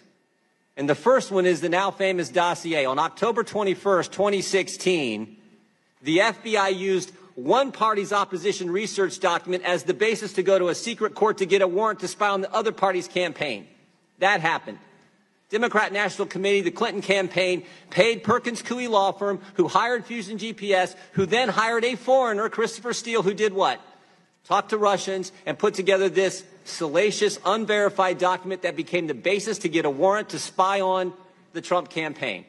They did it. And when they went to the court, they didn't tell them important things like who paid for it. They didn't tell them that Christopher Steele had already told the FBI and the Justice Department that he was, quote, desperate to stop Trump. And they didn't tell the court that Christopher Steele had been fired by the FBI because he's out talking to the press. They did that. And second, just last Thursday, New York Times story, FBI sent investigator posing as an assistant to meet with the Trump aide in 2016. FBI sent someone in, pretending to be somebody else, to talk with George Papadopoulos, who was with the Trump campaign. You know what they call that? You know what they call that? It's called spying. They did it. They did it. They did it twice, and who knows how much more. And what I know is Bill Barr has said he's going to get to the bottom of it. And think about the term he used again. This is important. Political surveillance. In the United States of America. I will not yield. Think about that term. He's going to get to he said he's going to put a team together, going to investigate all this. This is critical. And never forget the guy who ran this investigation, Peter Strzok, ran the Clinton investigation and then launched and ran the Trump-Russia investigation. Never forget what he said. Trump should lose $100 million to zero. We need an insurance policy. Told Lisa Page, don't worry, Lisa, we'll stop Trump. This is what Bill Barr wants to investigate. And as my colleagues have said, this is the House Judiciary Committee, with the history this committee has in protecting fundamental liberties and protecting the Constitution. Last week, there was another important document Emmett Flood sent to the Attorney General. I just want to read a couple sentences. Under our system of government, unelected executive branch officers and intelligence agency personnel are supposed to answer to the person elected by the people, the president, and not the other way around. This is not a Democrat or Republican issue. It's a matter of having a government responsible to the people, to we the people. In the partisan commotion surrounding the Mueller report, it would be well to remember that what can be done to a president can be done to any of us. And this committee is supposed to look out for that fundamental fact more than anything else. And we are not doing that today. I yield back.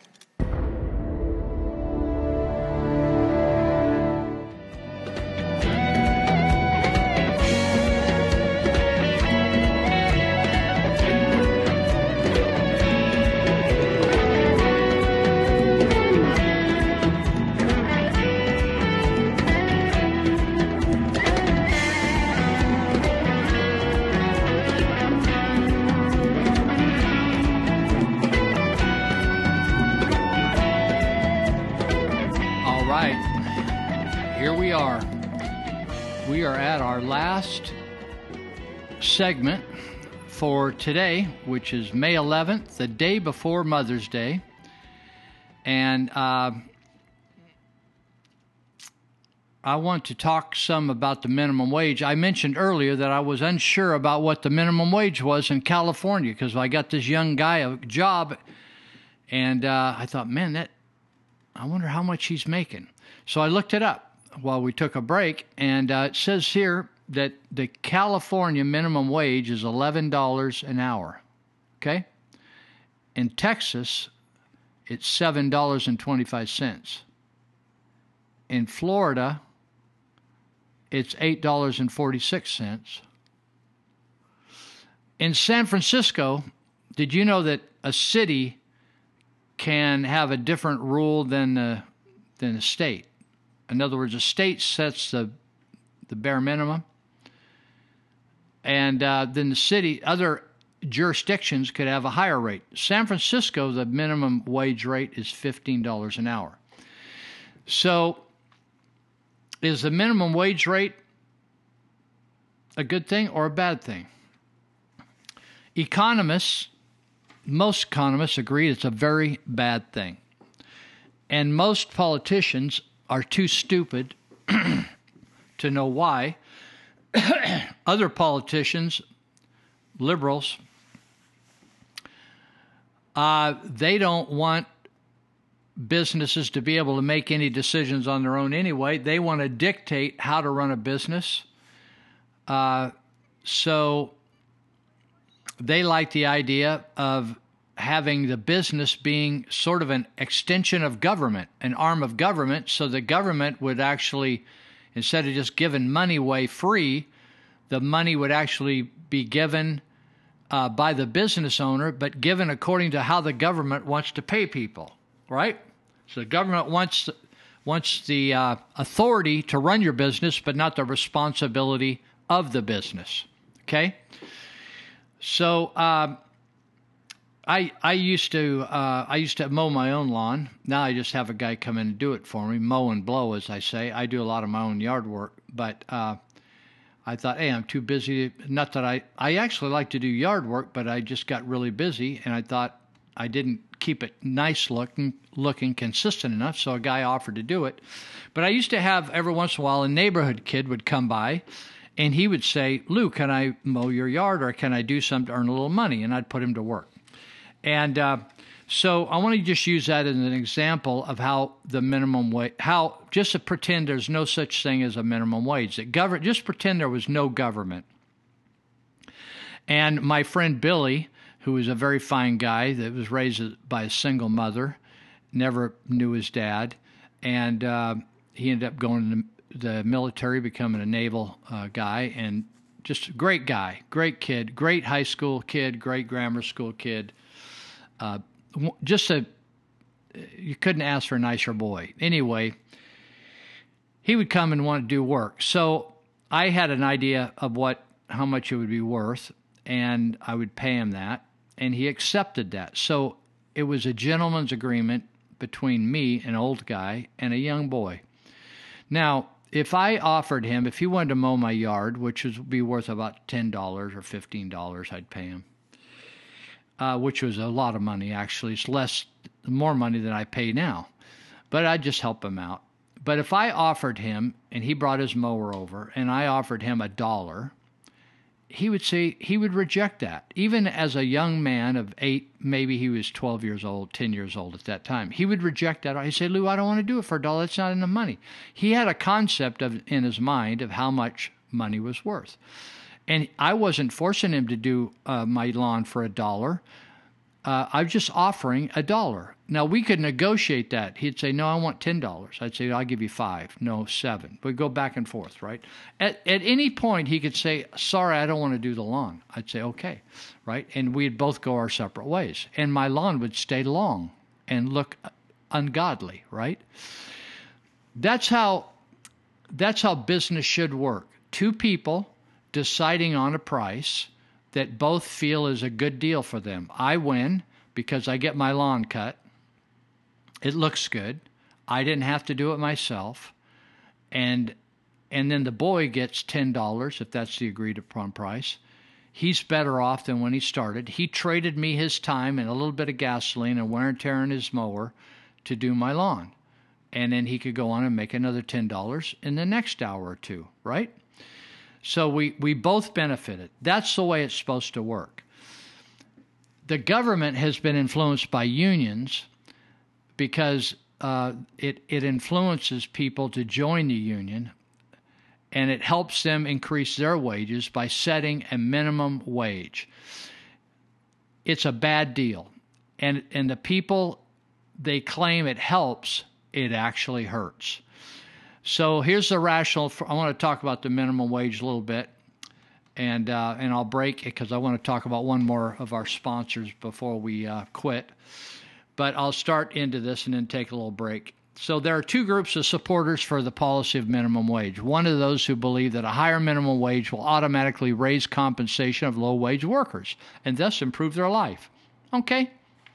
That legislation is often called living wage legislation, and it's supported by all the 2020 Democrat contenders for president.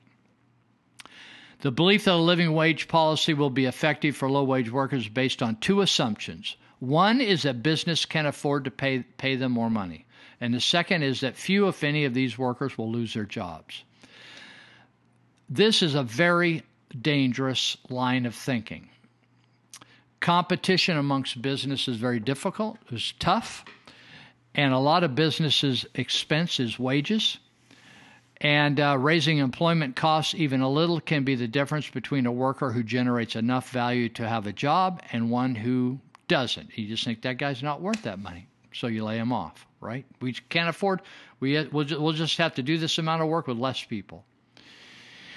Even for businesses with higher margins of profit, raising the minimum wage is still dangerous because the worker's job might be outsourced. In other words,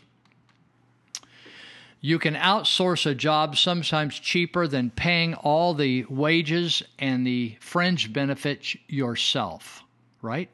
You can just have somebody do it. The second group that supports a high minimum wage are labor unions. They wrap their argument in the support of higher minimum wage in terms of wanting to help all workers, including non-union workers. But their real agenda is a blatant self-interest that flies under the radar. This includes the fact that some union wage rates are multiples of the minimum wage. So the union bases its wage rate on a certain percentage higher than the minimum wage rate set by the government, by legislators. So a minimum wage hike automatically means that a higher would automatically mean all union wages would go up, or what they call in government jobs of schools, building government buildings, building highways, the prevailing wage of unions. In addition to including in the fine print of much living wage legislation, they actually exempt unions from the minimum wage altogether, right? The minimum wage was actually a racist idea in the beginning, because many of the black contractors in the South, when they started to get more and more skills after slavery, they were competing with white contractors, and they would do the job for a lot less, so much less that even though they may be slower and less skilled at that time when they were starting out, they could save the person hiring them a lot of money. They were beating the unions out of a lot of work in the South and the East Coast of the United States. And so the unions talked the government into the minimum wage, and even the Davis-Bacon Act, which set a prevailing wage for government jobs. So it forced people that if you're going to pay the black contractor as much as the white contractor, if you're forced by government to do that, it took away the competition. It actually took away the leverage that black people had to compete with the more highly skilled or highly competent, more experienced white labor contractors when it all got started. Today, I can't make the same comparison. But the fact is it removed the competition. So, minimum wage legislation is a leading example of the law of unintended consequences. It happens all the time when they make new law in Sacramento, Washington. It sounds good, but then they never thought through the unintended consequences of that law. And then they either have to go back and change the law or live with the law or whatever. So, in the attempts to increase income of low-wage workers through minimum wage, it leads to other workers completely losing their jobs. And so, from the perspective of the low-wage worker, raising the minimum wage is somewhat like Russian roulette. Think of it that way. The higher the minimum wage, the greater the chance that a low-wage worker will lose their jobs. Now, I'm going to pick this up in a minute, but I want to talk about my friends over at the Plumbing Doctor who operate in these counties, Yuba Sutter. They go up into Butte, maybe over into Colusa. I don't know where they go up in Nevada much, but Nevada County. But certainly Yuba Sutter is sort of the heart of their target of where they operate. So Plumbing Doctor does great work. They operate 24 hours a day. They have a set scale on how they do certain jobs so that going in what it's going to cost you. And so you can get a hold of them 24 hours a day. It's 530-671-9111. I've used them many times. I like them. They convinced me to, because of the high water rates from the Marysville, the water district here in Marysville. It's a private company called Cal Water. They have egregious, usurious, high rates. They said, Lou, if we change out your, they knew I was complaining about the rates. So the Plumbing Doctor, they were over here fixing something one day. They said, Lou, if we change out these toilets, it will cut your water usage by the toilets in more than half. I said, change them out, baby. So anyway, they have good ideas. They've changed out my hot water heater. They've fixed plumbing problems. I have an old house, so sometimes the plumbing just blows out. It's just worn out, rots out. And so they're good to deal with. They're honest. They do their job well. They'll even hook you a new sewer hookup. They'll hook you a new water line hookup to the main. Plug in, connect out the street. They do commercial and they do residential. So 530-671-9111. Now I'm going back to talk about minimum wage. The effect of a higher minimum wage is trouble on employees. Here's what happened. Immediately after legislation passes, you may not see much of a negative consequences in job loss. But over time, employers start to see the difficulty in the bottom line, which if there isn't any, like I tell youngsters that don't know anything about business, if that employer does not make enough money to pay you, pay all his expenses, pay his overhead, pay for the raw materials, and there's not money left over at the end, somebody's going to lose their job or they're going to go out of business. So job loss is a natural consequence of increasing the minimum wage. Forcing people to do certain things will cause them to make changes in how they do business. So the argument that increasing the minimum wage does not depress employment or reduce employment is just a total lie. It's fraudulent, it's baloney, it's a lie.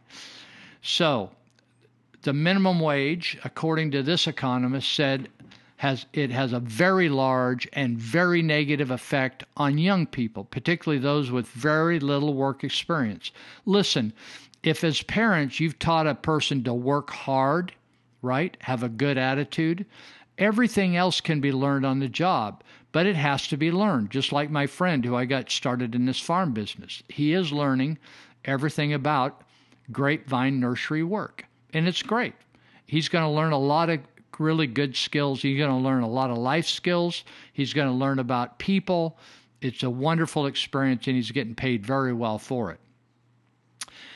The economists that I studied here said most minimum wage jobs are held by those under the age of 25 and who work part-time. I want you to pay attention to this. This is really an important statistic. Only about 0.4%, that's less than 0.5% of full-time head of households. You know, people say, you can't raise a family on minimum wage. The fact is, it wasn't ever starter jobs were not intended for places to raise a family. A 15-year-old boy shouldn't be raising a family. A 16-year-old boy, 17-year-old girl, 18-year-old girl shouldn't be raising a family. It says here that 0.4% of full-time head of household individuals earn the minimum wage. Head of households are not earning minimum wage. If they are, it's an outlier, or it's an oddity, because people should have they should be a lot farther ahead in life by that time. Almost no one who is the main provider for their family is earning the minimum wage, according to this economist. It's a very costly myth. A myth, MYTH, is something that's commonly believed and repeated, but it's totally false. He says every time we raise the minimum wage, young people, kids lose their jobs. You wonder why kids are out. How come these kids are out tagging up buildings? Or how come they're just laying around, looking at the computer, looking at their phone, lazy, da-da-da-da-da? Because you've taken all their jobs from them by causing employers to have to pay them too much money. This young guy, he's a great kid. I've had him work at my house. I pay him. I don't think he's worth $11 an hour. To pay a guy 8 hours, that's nearly $100 a day. I think it's too much. He's a nice kid. I'm sure his effort, he puts in a big effort. But the fact is, he doesn't know anything about what they're asking him to do. He's got to learn that. So the whole program is inefficient, and it isn't right. We should be instead what we should be doing is, if we're going to do anything in politics, is implementing we shouldn't implement policies that prevent people from being able to work. Now, we saw black unemployment. Now, let me tell you, this is a story this well-known economist tells. He says in 2014, when the economy was still very weak, that's before Obama left office. He says, the economist says, I was asked to meet with a Democrat candidate for the U.S. House of Representatives and share economic ideas. During the meeting, the candidate indicated that he was a strong supporter of a higher, in other words, an increased minimum wage to, quote, help hardworking low-income families. Don't you hear that a lot? They want those votes, right? And they think, you vote for me, I'm going to get you more money. I'm going to force that guy, even though I don't have anything to do with that business, I'm going to force him by law to raise your wages. Now, that is totally, this should be against the law. So the economist replied to the candidate for the House of Representatives by asking this question. The economist asked the candidate, do you know that today's unemployment rate among black teenagers, this is in 2014, is nearly 40%? And the candidate responded by saying, that's terrible. Racism is such a terrible thing. The economist answered, yes, racism is awful. But did you know that the black teenage unemployment rate in 1950 was just 6%? Just a tiny fraction of what it is today. Now, I want you to think about 1950. I don't even know whether there was a minimum wage in 1950. I wonder if that was a reason that so many of them got employed. Now, in 1963 or 4, when I started to work, there was a minimum wage in California. I don't know what it was nationally. But the minimum wage in California, I believe, when I went to work was $1.25, $1.50. I'm not complaining. I'm just telling you what it was. I think gas was like 25 cents a gallon. Pack of smokes was 25 cents a pack. So it was relative. But he says to this candidate, 6% was 94% of black youth had jobs in 1950. But in 2014, 60% had jobs. What happened? He said, so the economist said, society today is not more racist than it was in 1950. It's not. The difference is what we have a minimum wage. Society, the fact that we have a lot of black youth on the streets is not racism. It's a factor of the regulations, over-regulations in our economy in the minimum wage. Now, Trump has proven this. They have not gotten rid of the minimum wage, sadly, but they have gotten rid of a lot of regulations that caused factories to leave, and taxes that caused factories to leave this country and go out elsewhere. And when they came back, now we have a very, very high rate of black, Hispanic, in fact, Asian unemployment is under 3%. It's down to like 2.6 or something. The difference between 1950, almost 100% black youth employment, and 2014, with 60% black youth employment, is a minimum wage. That's it. It has nothing to do with the color of the skin. So the economist said when I told him this, his expression showed that he had never even thought about these issues from a market perspective. Now listen, if you've never run a business, which I have, I've run a number of businesses. Some have turned out quite good, and others not so good. But whether they turned out good, sometimes the ones that turned out not so good were bigger learning experiences than the ones where we were very successful. Sometimes if something's a given success, you don't know why it's a success. You're not smart enough. But if you're really fighting every week to make a profit and pay those bills, you really learn a lot. So these people running for office, there's no education requirement for a run for office. And even if you have a teaching credential or a bachelor's degree, it doesn't mean you're smart. Now, I've met bachelor's degree graduates of Chico State College that could not write a paragraph intelligently. They were illiterate. How that happens, I don't know. Does that mean that all Chico State graduates are illiterate? No. He just couldn't. He just was really weak in that area, and college did not help him a lick. So this economist says there are much better instead of like trying to tell business what to pay people, even things like overtime. I mean, honestly, if I went to work for somebody today, I think I'm capable to negotiate my own agreement, or I would work for somebody else. Now, that's the beauty of a strong economy, because then businesses are actually competing for good workers, and they'll hire workers from one place to another, offering them a better deal if that worker will produce at such and such. So just like you go and you make a decision as a consumer at the store to purchase this milk over that milk or these beans over that beans, and you choose for various reasons, best deal you can get, workers are a commodity in themselves. It's just like right now, I'm sick of hearing about the Golden State Warriors, Kevin Durant. I'm just sick of it.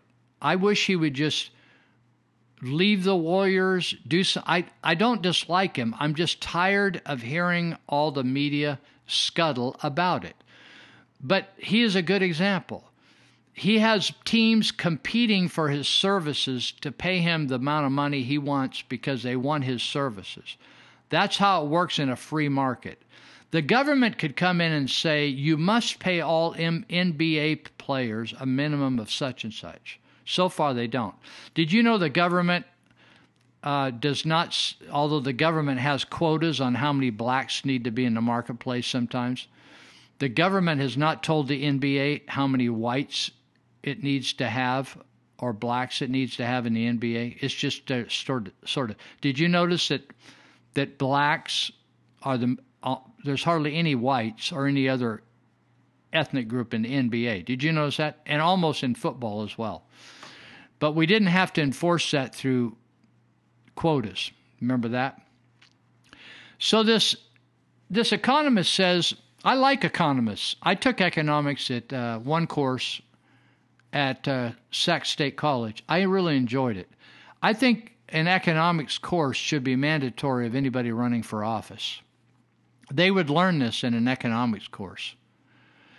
He said there are much better policies, such as creating an enterprise zone. An enterprise zone is just an area where you're encouraging businesses to move into, and you'll give them a break if they'll move in there, right? Break on taxes. There are much better policies, such as enterprise zones, that incentivize businesses to open up in poor neighborhoods and to hire young people.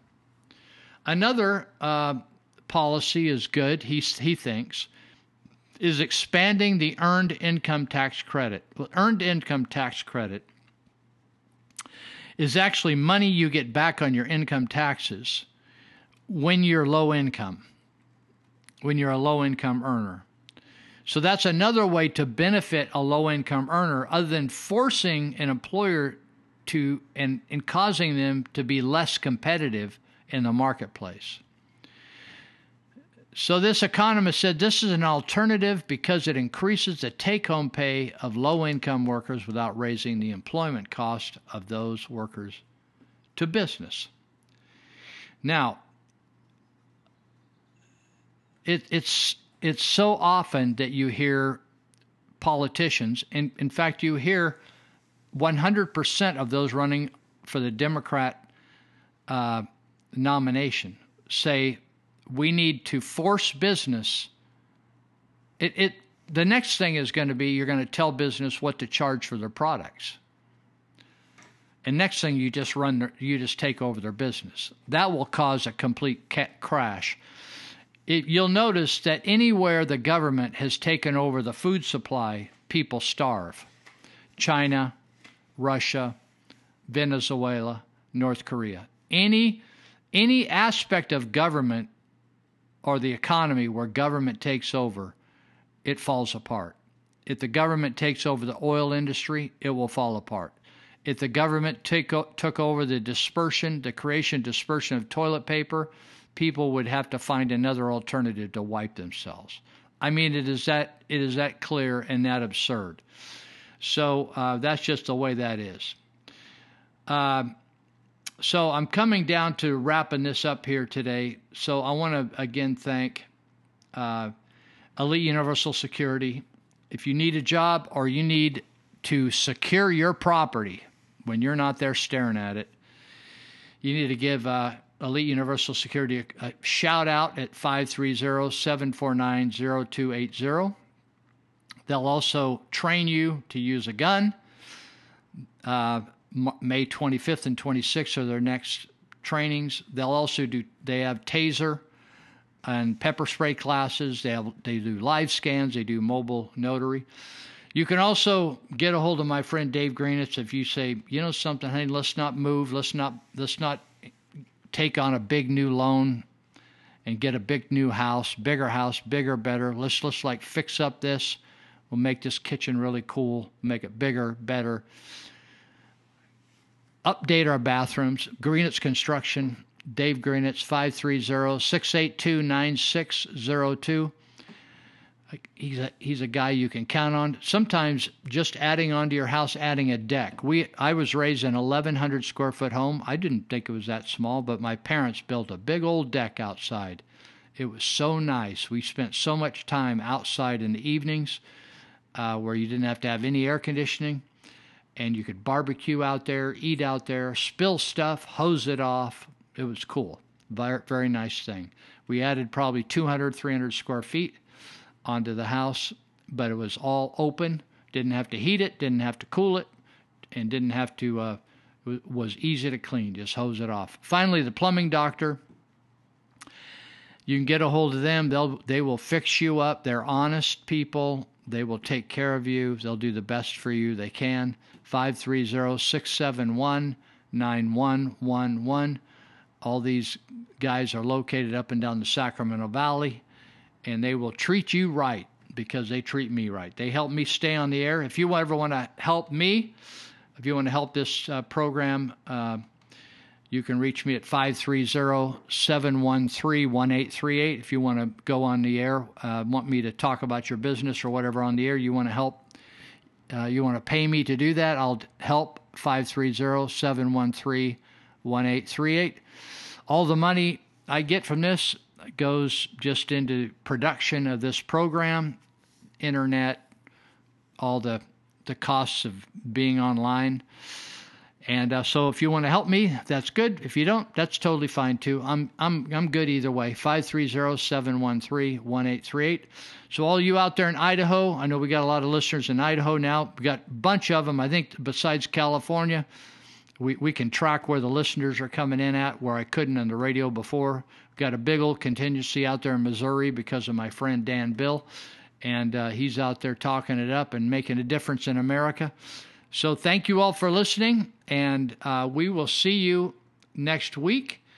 And you can go on our website at nohostagesradio.com, and you can read my articles from the Territorial Dispatch, or you can go on the territorialdispatch.biz and read them for yourself. That's a weekly newspaper that you can find out another view about American society. So see you later. Thank you so much again, and we appreciate you. Bye-bye. We would especially like to welcome all the representatives of Illinois' law enforcement community who have chosen to join us here in the Palace Hotel Ballroom at this time.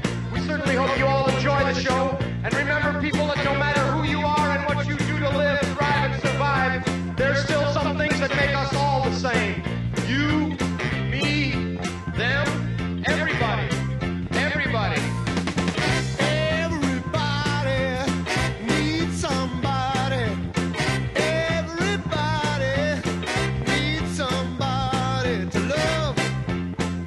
Someone to love, sweetheart to miss, Sweetheart to miss. sugar to